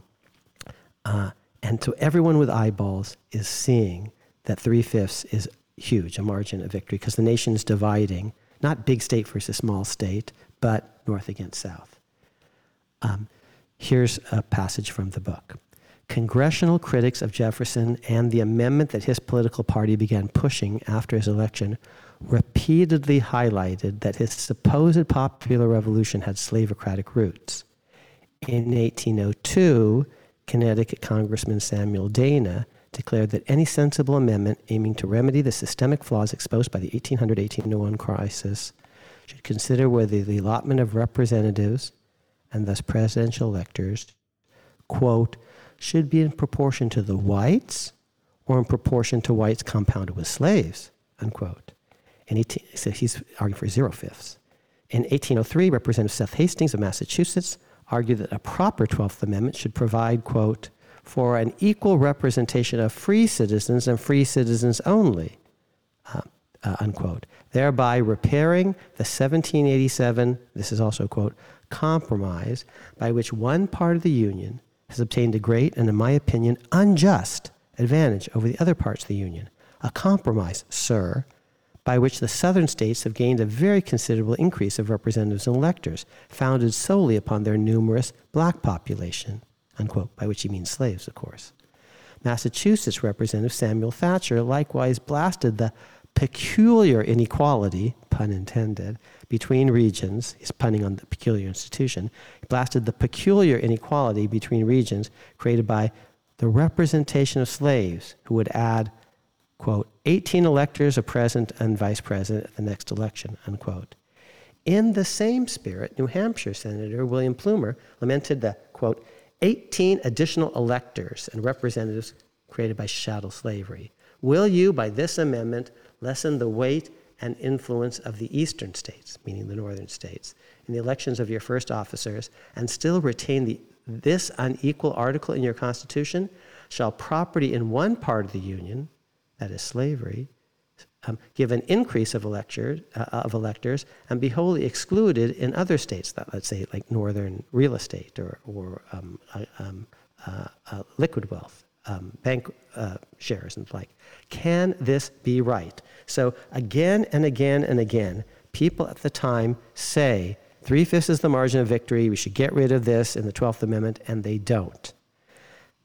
But and that's when everyone sees that it's all about that 3/5 has been a huge advantage. Now, my disagreement with Sean goes back even earlier and deeper, because I say at the Philadelphia Convention, which is secret at the time, so not everyone is seeing it on C-SPAN, James Madison actually talks about presidential election, because another delegate, the great James Wilson from Pennsylvania, says we should just elect the president directly. That's how the best states pick their governors, just direct election. And Madison and Wilson often see eye to eye. And Madison says, like, in principle, you're right, but here's the problem. The South will lose I've just done the math, the South will lose every time if that's so, because we can't count our slaves, and a huge population of our slaves, a huge percentage of our population are slaves. Put a different way, James Wilson's from Pennsylvania. Pennsylvania has about as many free people as Virginia, probably more voters because it has lower property qualifications. If you just have direct election, Pennsylvania is going to loom as large as Virginia. But thanks to the electoral college system, Virginia gets to count its slaves, albeit at a discount, 3/5. But Virginia has way more clout in the electoral college than Pennsylvania because it gets to count its slaves. So Madison here is being, again, an advocate of Virginia's interests, really. Now, he purports to say, oh, I'm okay with direct national election, but he's signaling to everyone else at the Philadelphia Convention from the South that this is a deal breaker for them. So now here's why I don't rely wholly on that. Wilentz poo-poos this. He downplays this evidence, and I think wrongly so. And he tends to focus on the Philadelphia Convention. I acknowledge that the Philadelphia Convention is secret. Not everyone at the time understands all of this. I do say, one, the logic, forget just this little debate. The logic of the words, which is 3/5, gives Virginia a huge advantage, gives the slave-holding South a huge advantage. That's just built into the structure.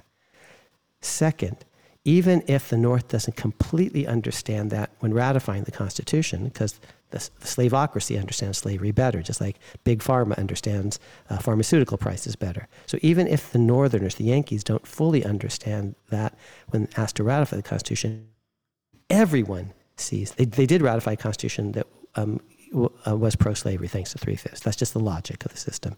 And everyone in America saw the logic unfold when Jefferson beats Adams in 1800 because of 3/5, and they changed the Constitution to fix other things and not this, even as the Yankees up north are jumping up and down, hopping up and down, saying, this is not right.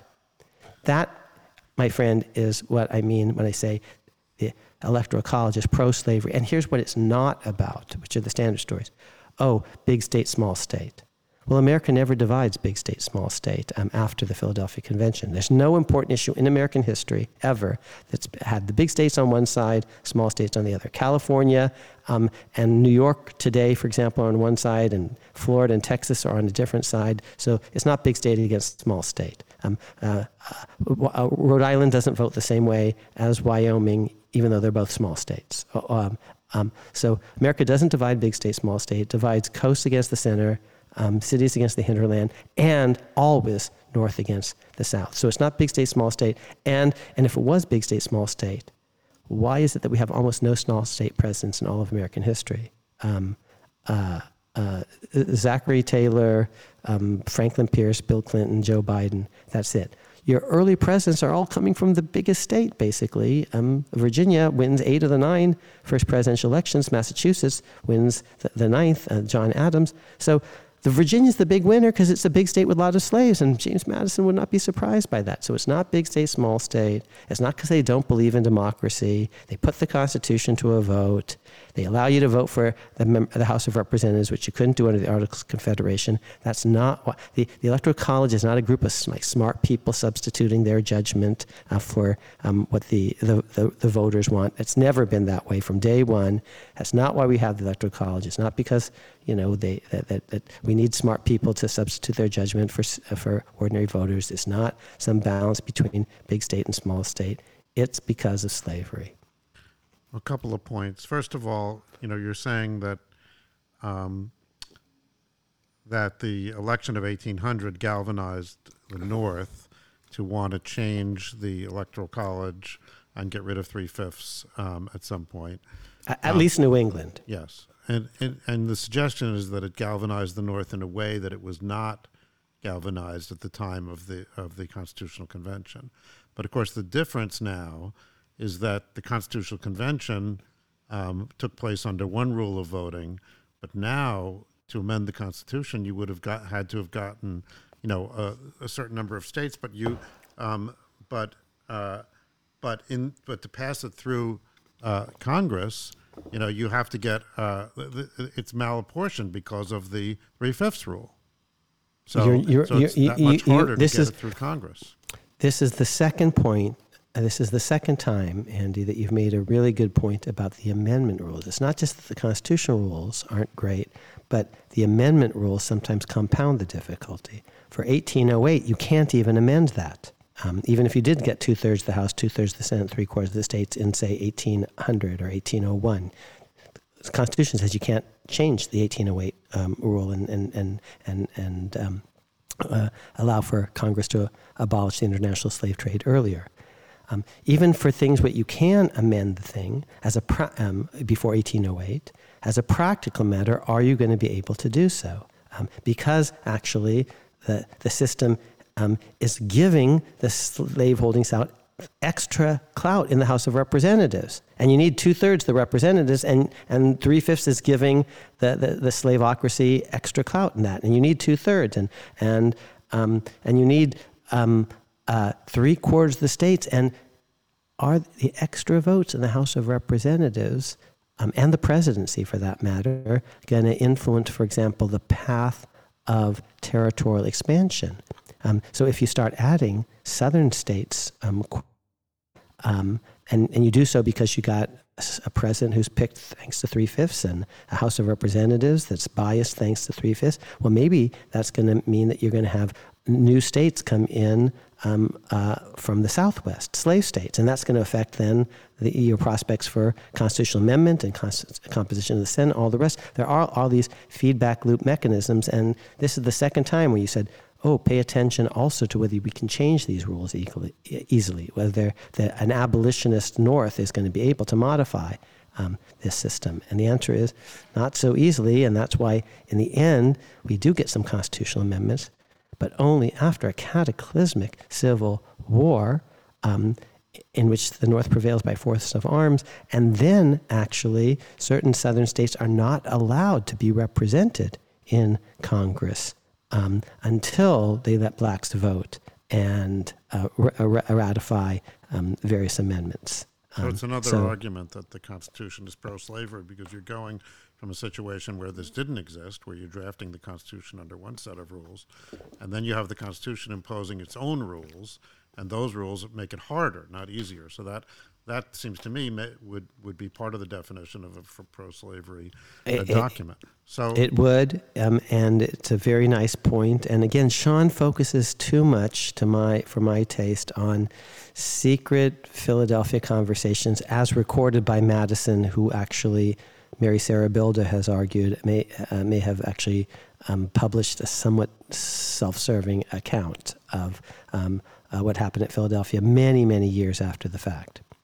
Okay, so we've talked about whether the Constitution is generally pro-slavery or not. And we've talked about the specifics of the Electoral College and the ways in which it was pro-slavery, both at Philadelphia in the composition of the Philadelphia Plan, and especially in the wake of the election of 1800 and the adoption of the 12th Amendment. And on both of those issues, my view is at odds with Professor Willentz's. Here's one final thing. It's a much, much smaller thing. But he says something about Andrew Jackson and Andrew Jackson's veto message to the bank that I respectfully disagree with. And I think there may be a pattern to our disagreement. So that's why this third thing is interesting. In a book that Professor Willentz published in 2005, a slender little volume in a series on the American presidents, John Willentz in this book, which is entitled Andrew Jackson, page 82, about Andrew Jackson's veto message vetoing a renewal of the U.S. Bank. The message offered a manifesto of Jackson's social and political philosophy as it had developed through the first years of his presidency. Jackson's strict Jeffersonian reading of the Constitution led him to deny the bank charter's legitimacy on grounds similar to those Jefferson himself had taken in opposing Hamilton's original Bank of the United States in 1791.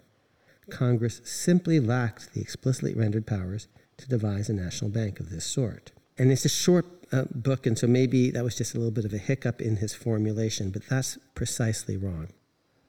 As I say at page 609 of my most recent book, in The Words That Made Us, in a chapter entitled Jackson, this is what Jackson's veto message explicitly says. This is a quote. That a Bank of the United States, competent to all the duties which may be required by the government, might be so organized as not to infringe on the reserved rights of the states, I do not entertain a doubt.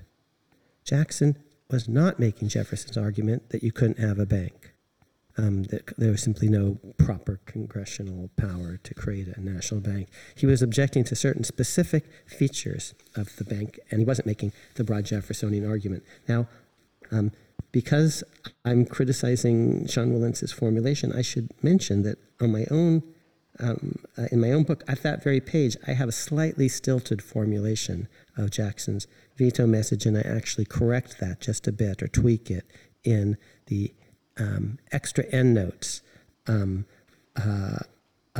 the book that are available on the website that Andy and I have created, aquilamar.com. So you can see the slight elaboration if you want to take a look at those endnotes. But why am I picking on such a trivial little thing? First, because Willentz is an expert on Jackson. And so getting Jackson wrong in one of his most important constitutional statements is important. But second, because maybe there's a pattern here. So here, this is my hypothesis. There are two hypotheses. I know it has been said about Sean that he very much is a believer in today's Democratic Party and somehow thinks it's important for the legitimacy of today's Democratic Party to say nice things about Jefferson and Jackson, who are in effect, some of the early founders of what will become today's Democratic Party. Now, I don't know why that would be. Today's Republican Party might be very different from Lincoln's Republican Party. I happen to think so.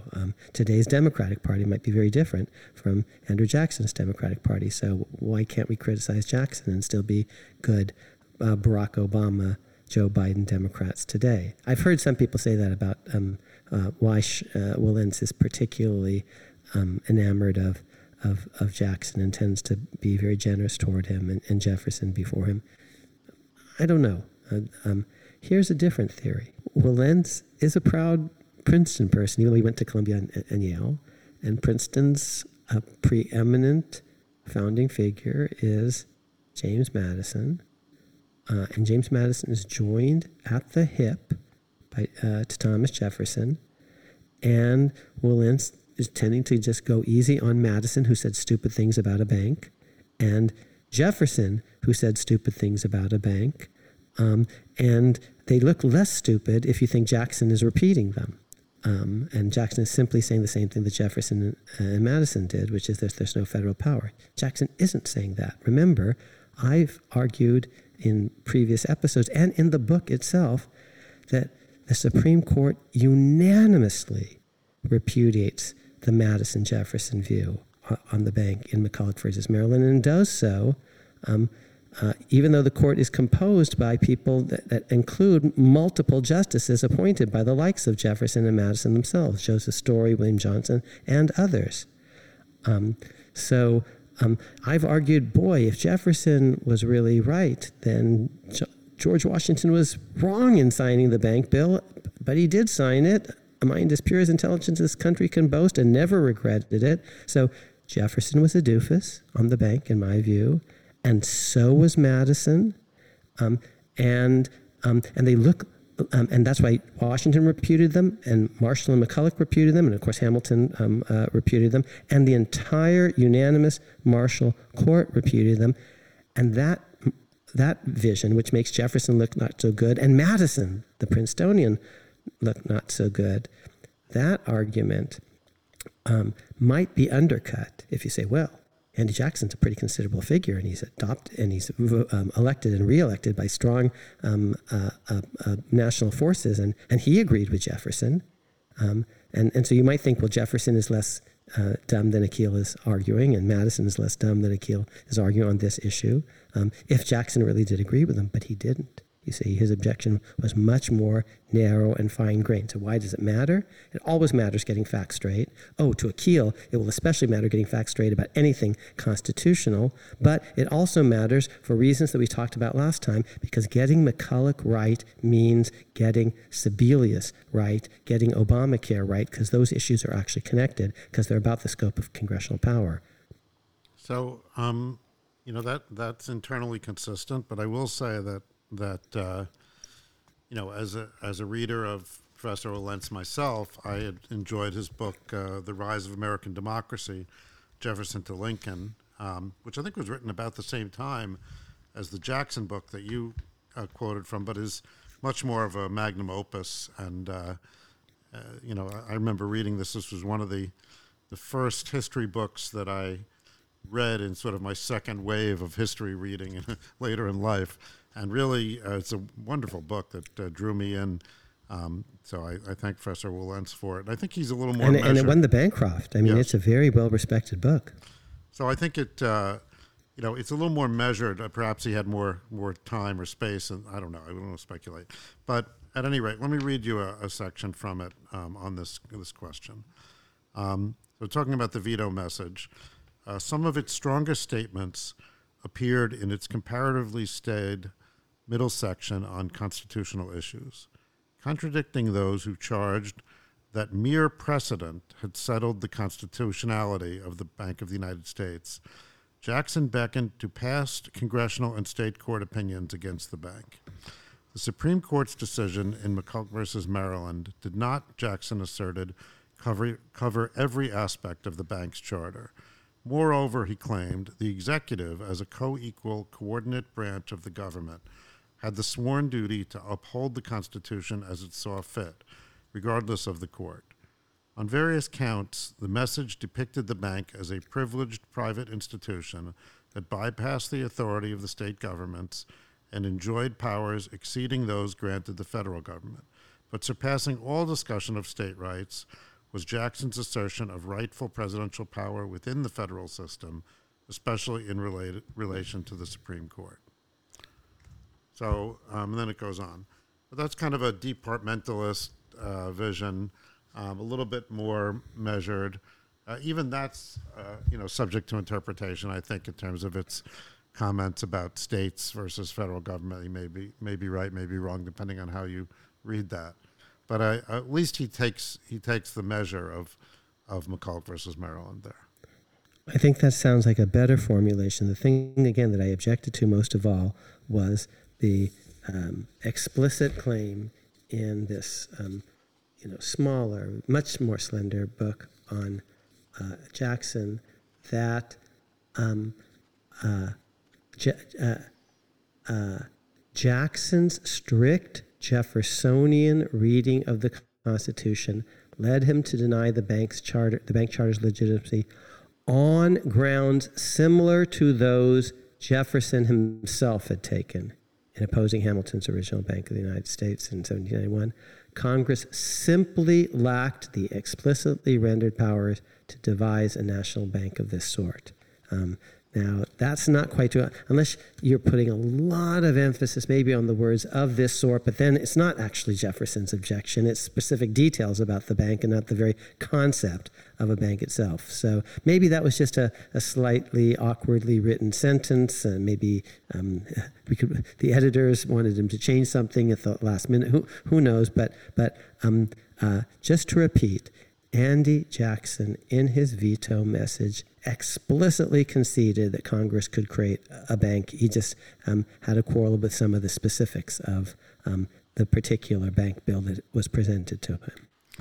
So I think this has been quite an exhaustive review of Professor Willentz's take on a variety of things, and I'm hopeful that he'll be able to come on the podcast at some point and tell us which one of these books he prefers, and which interpretation, and and to hear his answers. I tried to represent his arguments in some cases, but obviously he could do a much better job than I could. But anyway, and remember, again, I don't know this to be true, but I have heard a rumor that he may be reviewing my book. So I just reviewed some of his, and he may be reviewing one of mine.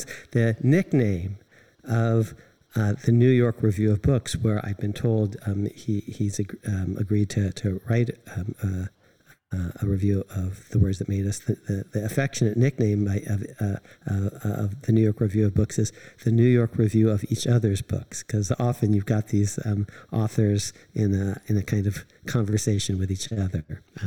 Okay. All right. Well, so we'll be back actually with a special extra episode before next week, talking about Yale's Constitution, and I hope you'll tune into that, because that should be lots of fun. And then on to the rest of the Ivy League. Indeed. Thank you.